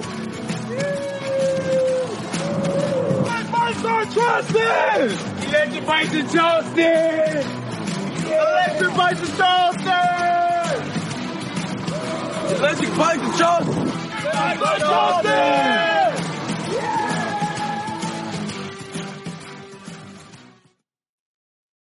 To buy a new home, Kevin O'Connell with Union Home Mortgage is a local mortgage expert and Gamecocks fan servicing North and South Carolina. Whether you're buying a home, building your dream home with new construction, or turning your equity into cash, UHM's world-class service will ensure you find the perfect mortgage to achieve your home ownership goals. Call Kevin at 803-906-0244 or visit UHM.com today. Union Home Mortgage is an equal housing lender. NMLS 2229, LONMLS 1772182. Welcome home. That's what the Gamecocks say, and so does the Barn Dough Company, where they can build your dream home starting as low as $160 per square foot. If you live in the Carolinas, Georgia, or Tennessee, their turnkey process takes just 4 to 6 months on average and can be custom designed by size and details. Make your dream a reality. Visit thebarndominiumco.com. That's thebarndominiumco.com. The Barn Dough Company, Gamecock, owned and operated. What's up, Gamecock fans? This is Ethan Petrie from Land O'Lakes, Florida, and you are listening to the show with JB, JC, and Phil. Go Cox. Deep drive to left. Morgan looks up, and it is gone. The 0-2 is sent to center, and this one is going to be long gone. Shot the opposite field from Casas, and it's gone. 2-0. That's driven deep to left. Langford looks up, and it's gone.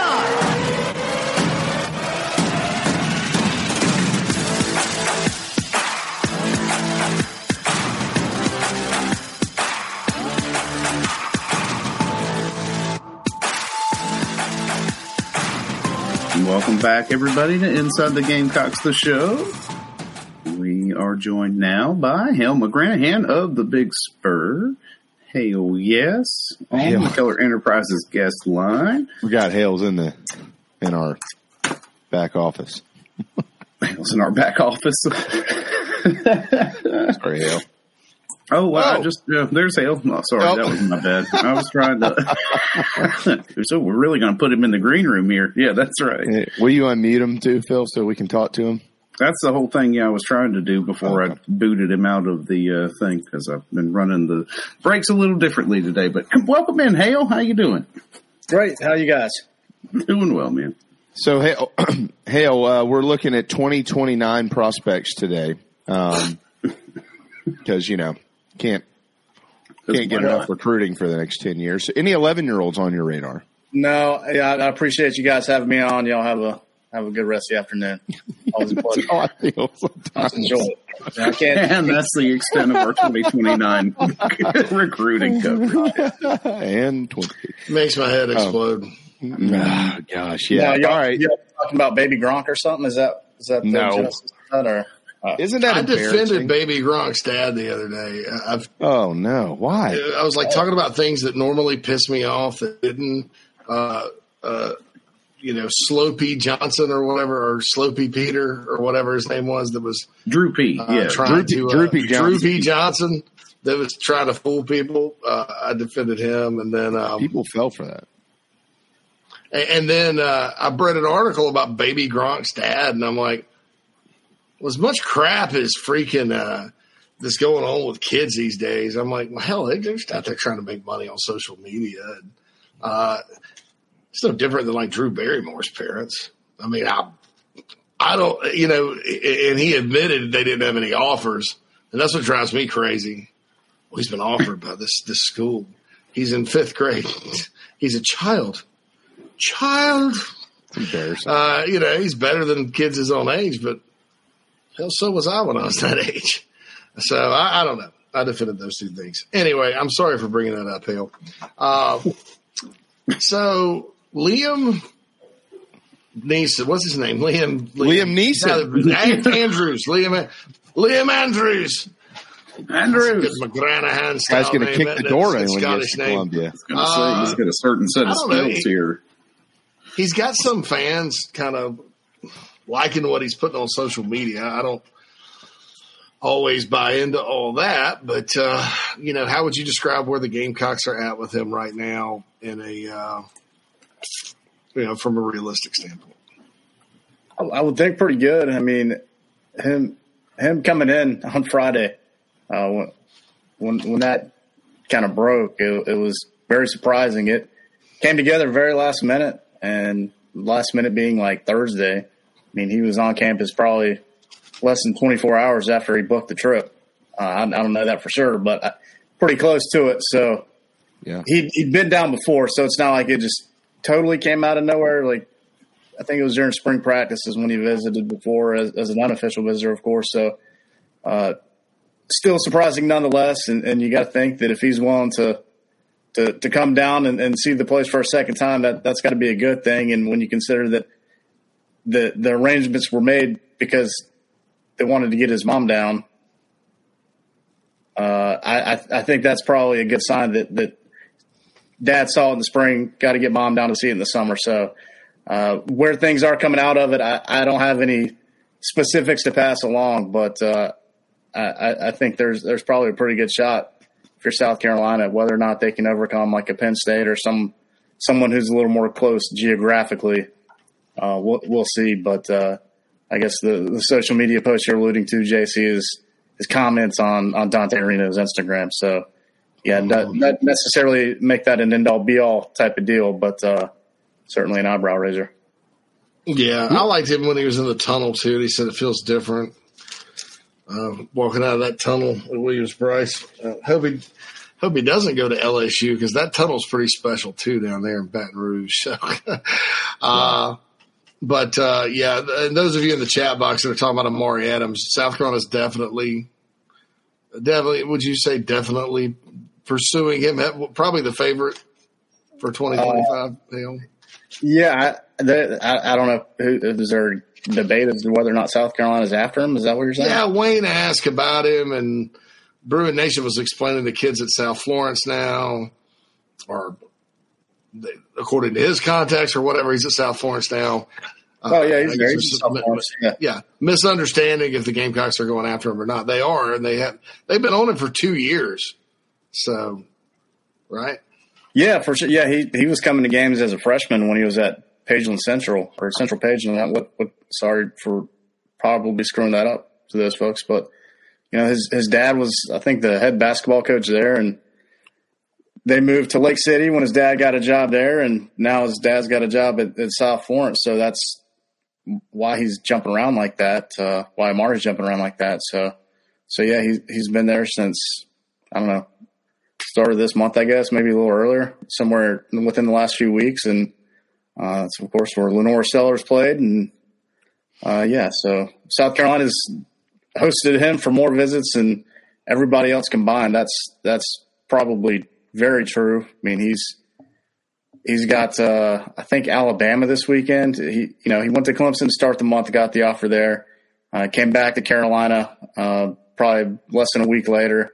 Then I can't remember the schedule off the top of my head, but, had Florida State, LSU, and Alabama trips lined up after South Carolina. So, definitely a guy for South Carolina and somebody who the Gamecocks are in pretty good shape with right now, for sure.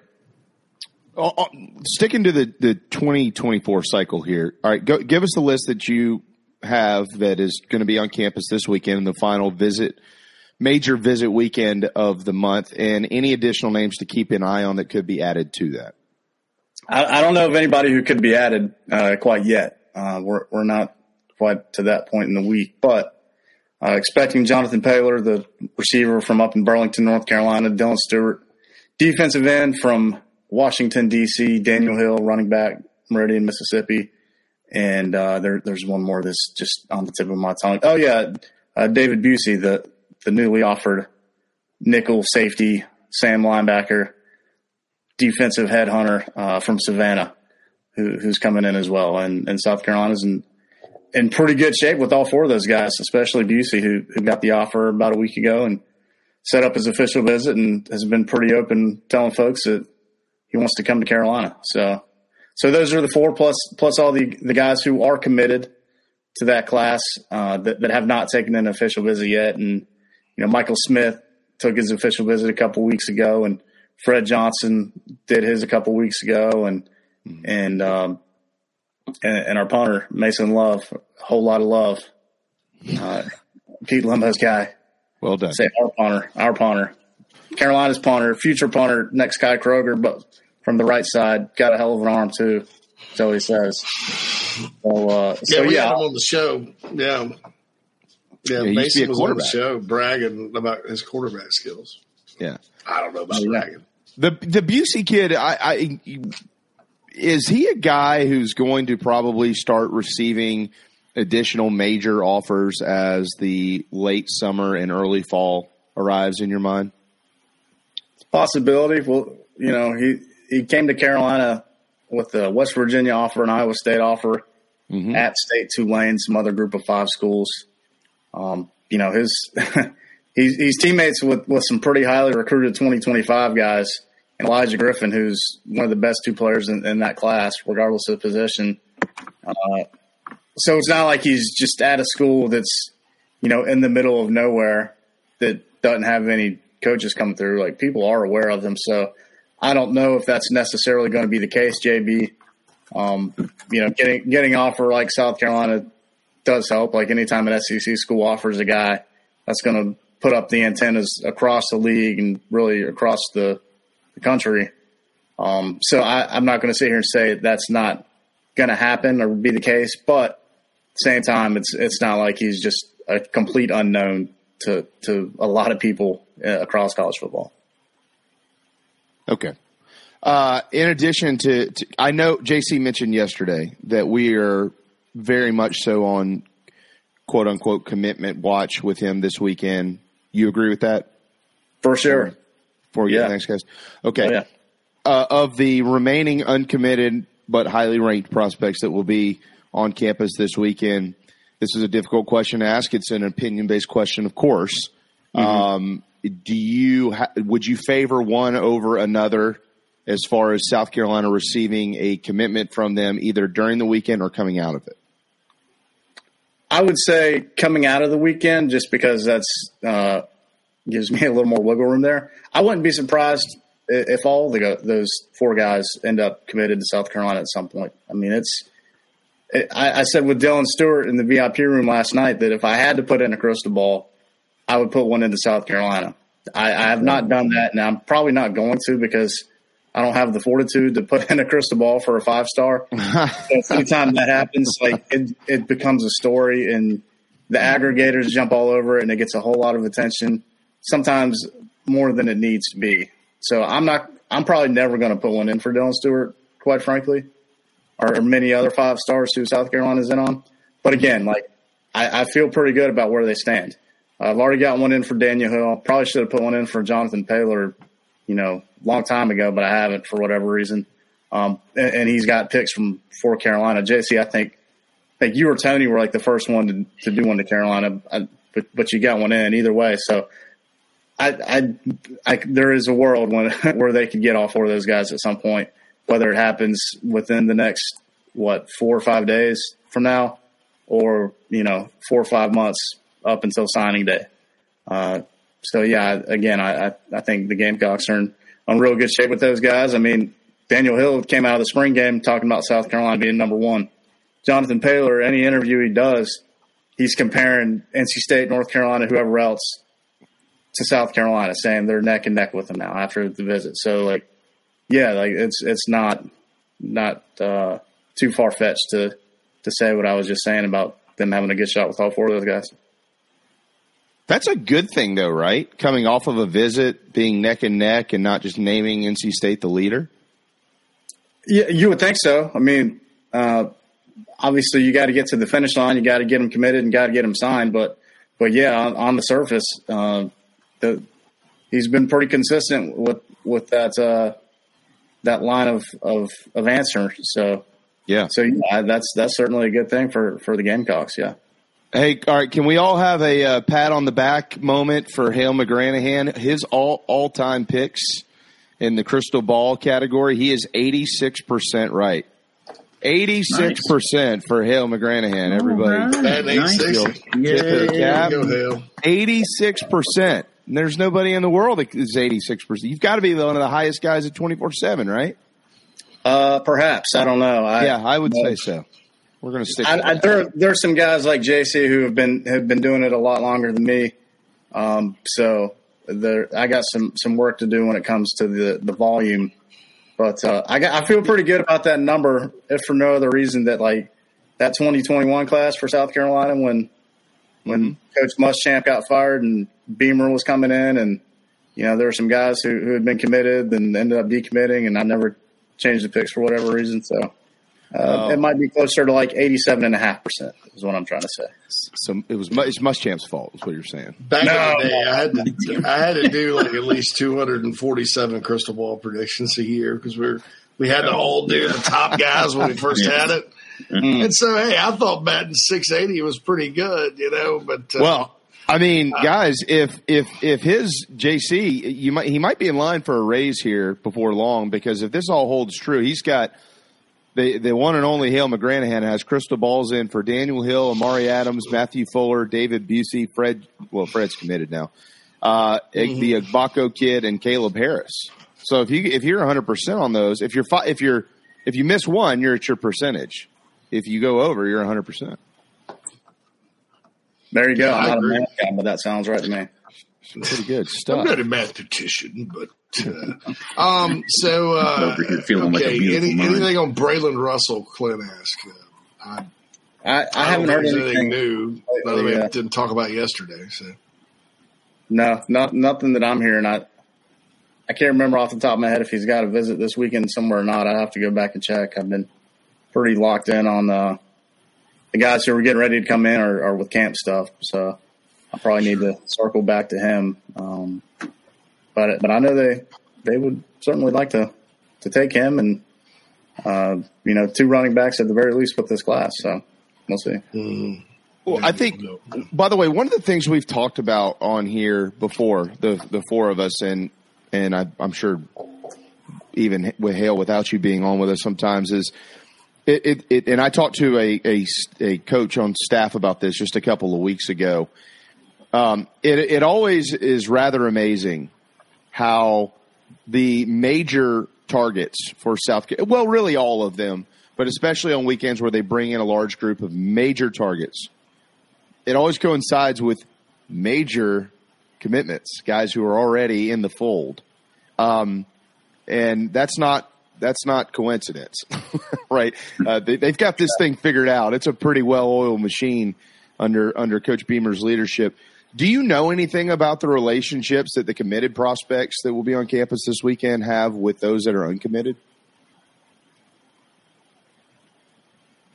Yeah, it's by design to have those guys all together on campus at the same time, the committed guys and the non-committed guys. Dante Stewart has been around a bunch of them Dylan Stewart has been around a bunch of them on campus in the past. So he knows obviously the DMV guys, like that circle of dudes. They kind of stick together. So he's got, whether it's guys who are committed in the class 2024 or guys who just enrolled like Nick Harbor or Tosin Babalade or Zabari Sandy, whoever else, like Dylan Stewart's going to know those guys and knows them quite well. So that's a factor. I mean, Dante Reno has been really good as far as being, the face of the class, the quarterback leader type of guy that you'll see pretty frequently, throughout recruiting cycles. So he does a good job with that.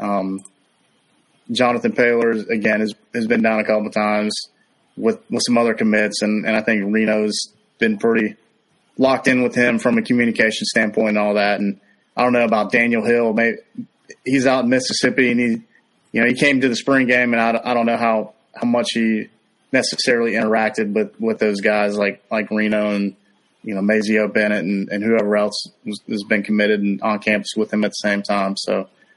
There are some relationships there with, again, the guys who are in the class currently and guys who are already on the team right now. So that stuff is definitely by design.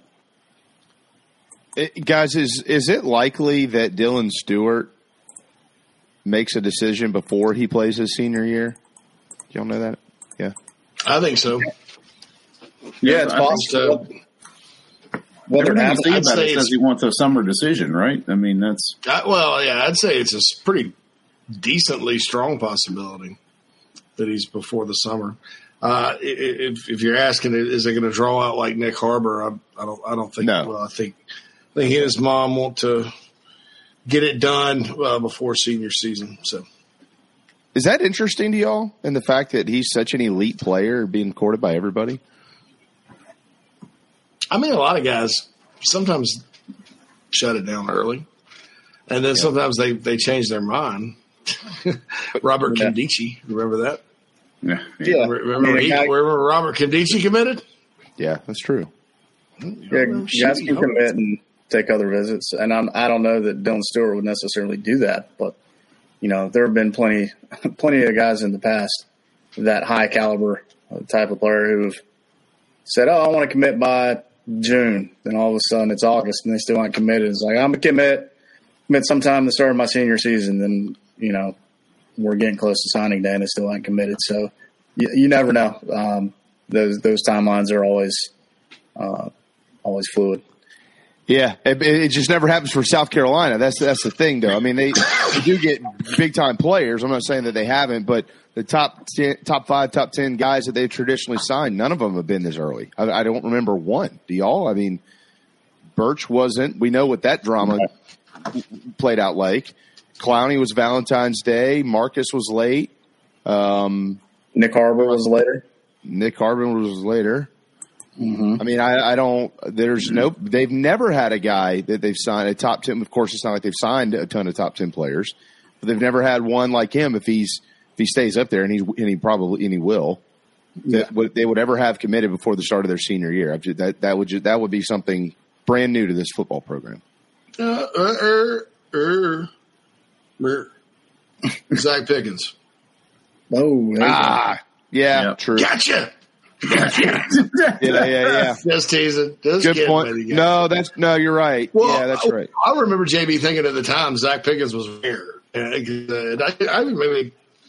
can't remember if that's when Hale came on board. You came on board with us way before Zach Pickens because I was in Greenville when you came on board. So, yeah, I remember telling Hale, man, that's a breath of fresh air to get that guy and not have to worry about tracking him. And he ended up being a top 10 player. So that's what I said. That was actually right before I got on board because I remember getting ready to go to Boston to watch the Braves play the Red Sox after SEC country told everybody they were closing up shop. And so he committed when I was like drinking beers with my buddy who I made the trip with. Like, it was the night before we flew up. So Zach Pickens committed, and I didn't write anything about it for SEC country. One of the biggest recruits that South Carolina got in years.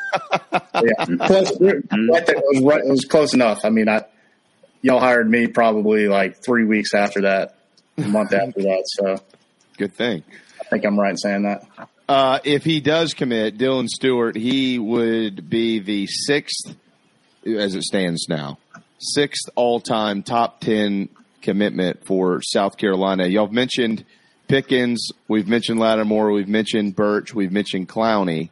There's one other. Anybody remember who it was? Demetrius Summers. There you go. Yeah. Demetrius Summers. Class of 03, what's up? Represent from the west side. Yep. And then the next highest ranked guy they ever signed was Ricardo Hurley, who was nationally ranked 17th from Greenwood. So, see. All right, do we miss anything, Hale? What's the week look like for you? More camp? Sweat, tears? Camp on Wednesday, just regular old camp. Thursday, Friday, the O-line, D-line, and 7-on-7 each of those days. Then Saturday, they're having a cookout.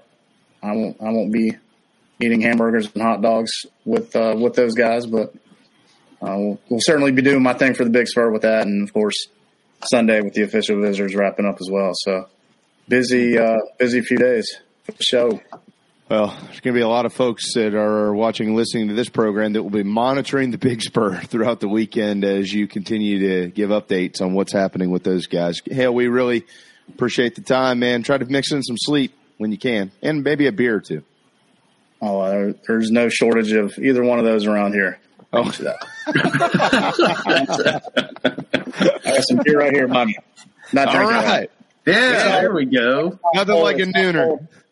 It's not cold and it's not open, but it's there. Oh, yeah.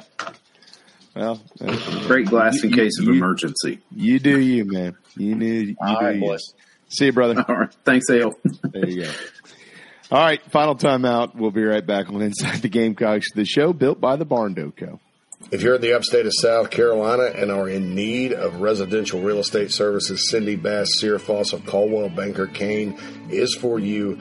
Ask her about the village at Creekside, all of her listings in my hometown of Spartanburg, South Carolina, right there on Daniel Morgan Avenue, married to a lifelong Gamecock fan. And many of our listeners have already bought homes from her and been 100% satisfied with the detail and care she uses. Cindy Searfoss, 864-414-5271, Caldwell Banker Kane in the upstate for your real estate needs. Coach O here, and when I'm not eating average jambalaya or celebrating endless summer in Destin, I like to eat pimento cheese straight off the bucket.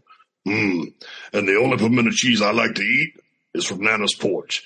It's award-winning, it'll melt in your mouth, it's good on a cracker, it's good in a bowl, it's good on a piece of bread. Also, don't forget Nana's Porch has a hell of a food truck. It's award-winning as well, and they're here for all of your catering needs. So get online, nanasporch.com. It's good. Coach O signing off. Endless summer, go Tiger. The preferred sign partner of Gamecock Athletics is Signorama Columbia, and they should be yours too. A full-service sign company that handles design, production, install, and service, Signorama Columbia has helped to bring to life the perfect vision for so many all across South Carolina. Owned and operated by proud Gamecock alumni, they can handle all types of signage, including interior and exterior, vehicle graphics, and more. Go to Signorama.com and find the West Columbia location, or call them at 803-407-9284. Bring your brand to life with Signorama Columbia, and go Gamecocks. Hey, man, are you sick and tired of your business computer guy? Yes, he takes forever to call me back and doesn't always respond to the requests. Yeah, same here. I'm paying him good money. I constantly have issues, and I'm worried he's not backing up my network and securing it properly. You know what, Phil? Let's ask Stone Blanton. Hey, JC and Phil, if you want a solution to your IT problems, give Heritage Digital a call. Our boy Matt Odom has a low-cost, one-price solution that will get you running right. Call 843-699-1001 or heritagedigital.com and ask for Matt. He will hook you up today and tell them Stone sent you. This is Cole Messina from the Yardcocks. Electric Bikes of Charleston powers Inside the Gamecocks, the show. Be sure to check them out online or in Mount Pleasant. Go Gamecocks.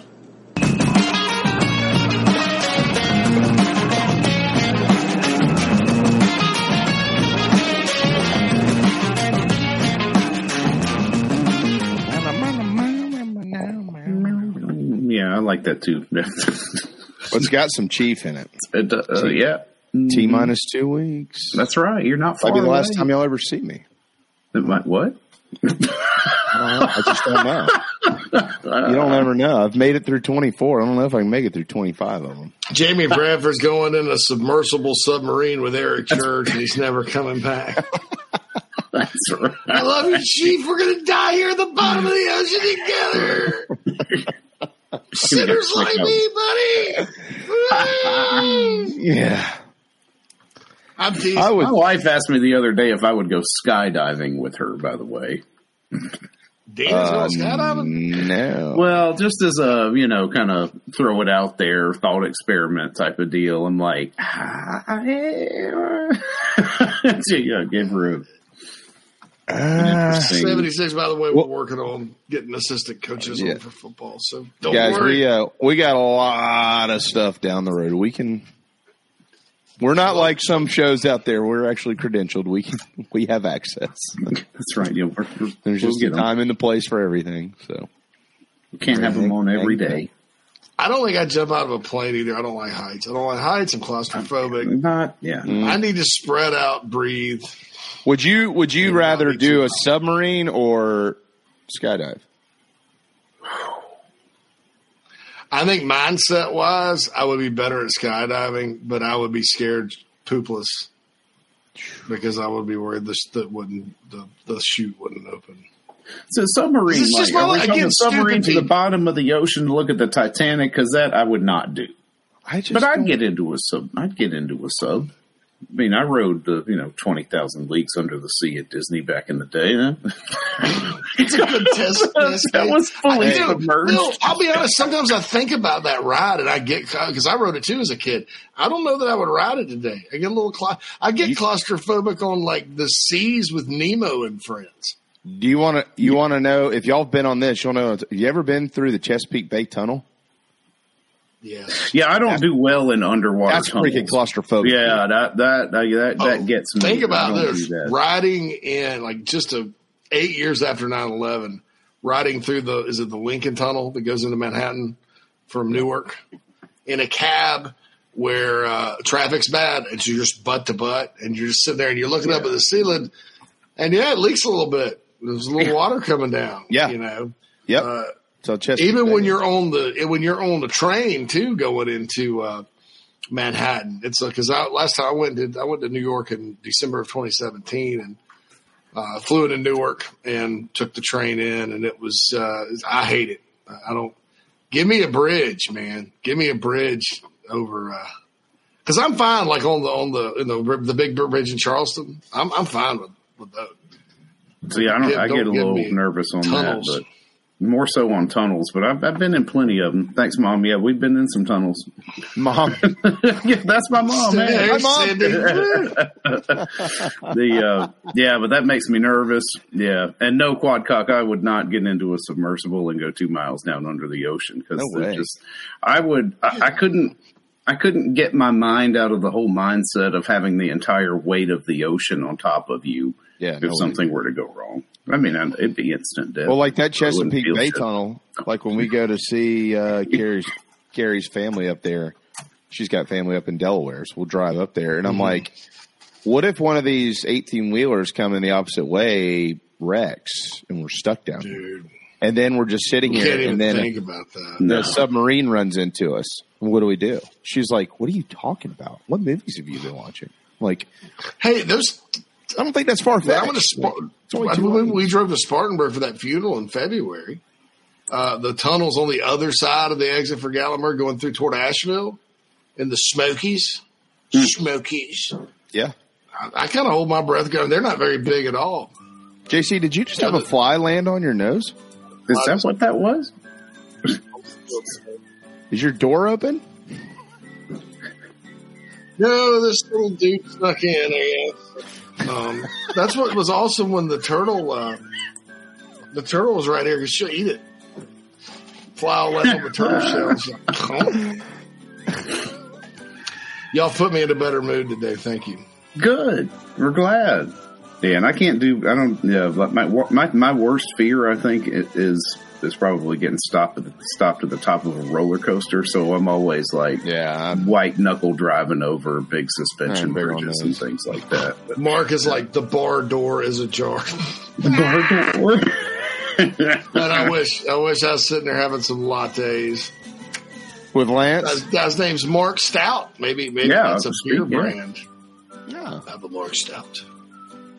Mark for marketing opportunities, Jay Bradford at chiefmediamarketing.com. If you're it the says owner Red of took a Stout steamer on the floor. Haven't found one of those surprises in a while. So. Yeah, these guys talking about the old bridge. That's what I learned to drive on with a trailer behind me loaded down with peaches. That's what I learned to drive on. It was. Oh my goodness! Well, I was 15. Actually, I was 14. They got it to get pulled over. That old bridge was, that was anxiety inducing as a kid. Because I drove on it too when I was young, but man, I hated it. Oh my gosh. I felt like you make one wrong move and you're like, knocking windows with the guy next to you, which is pretty much true because the old one was real tiny. Yeah, it was. I mean, I got used to, once you're used to it, I never thought about it. But then when they built the Ravenel, it was like, oh, this is what a real bridge looks like. Like I didn't.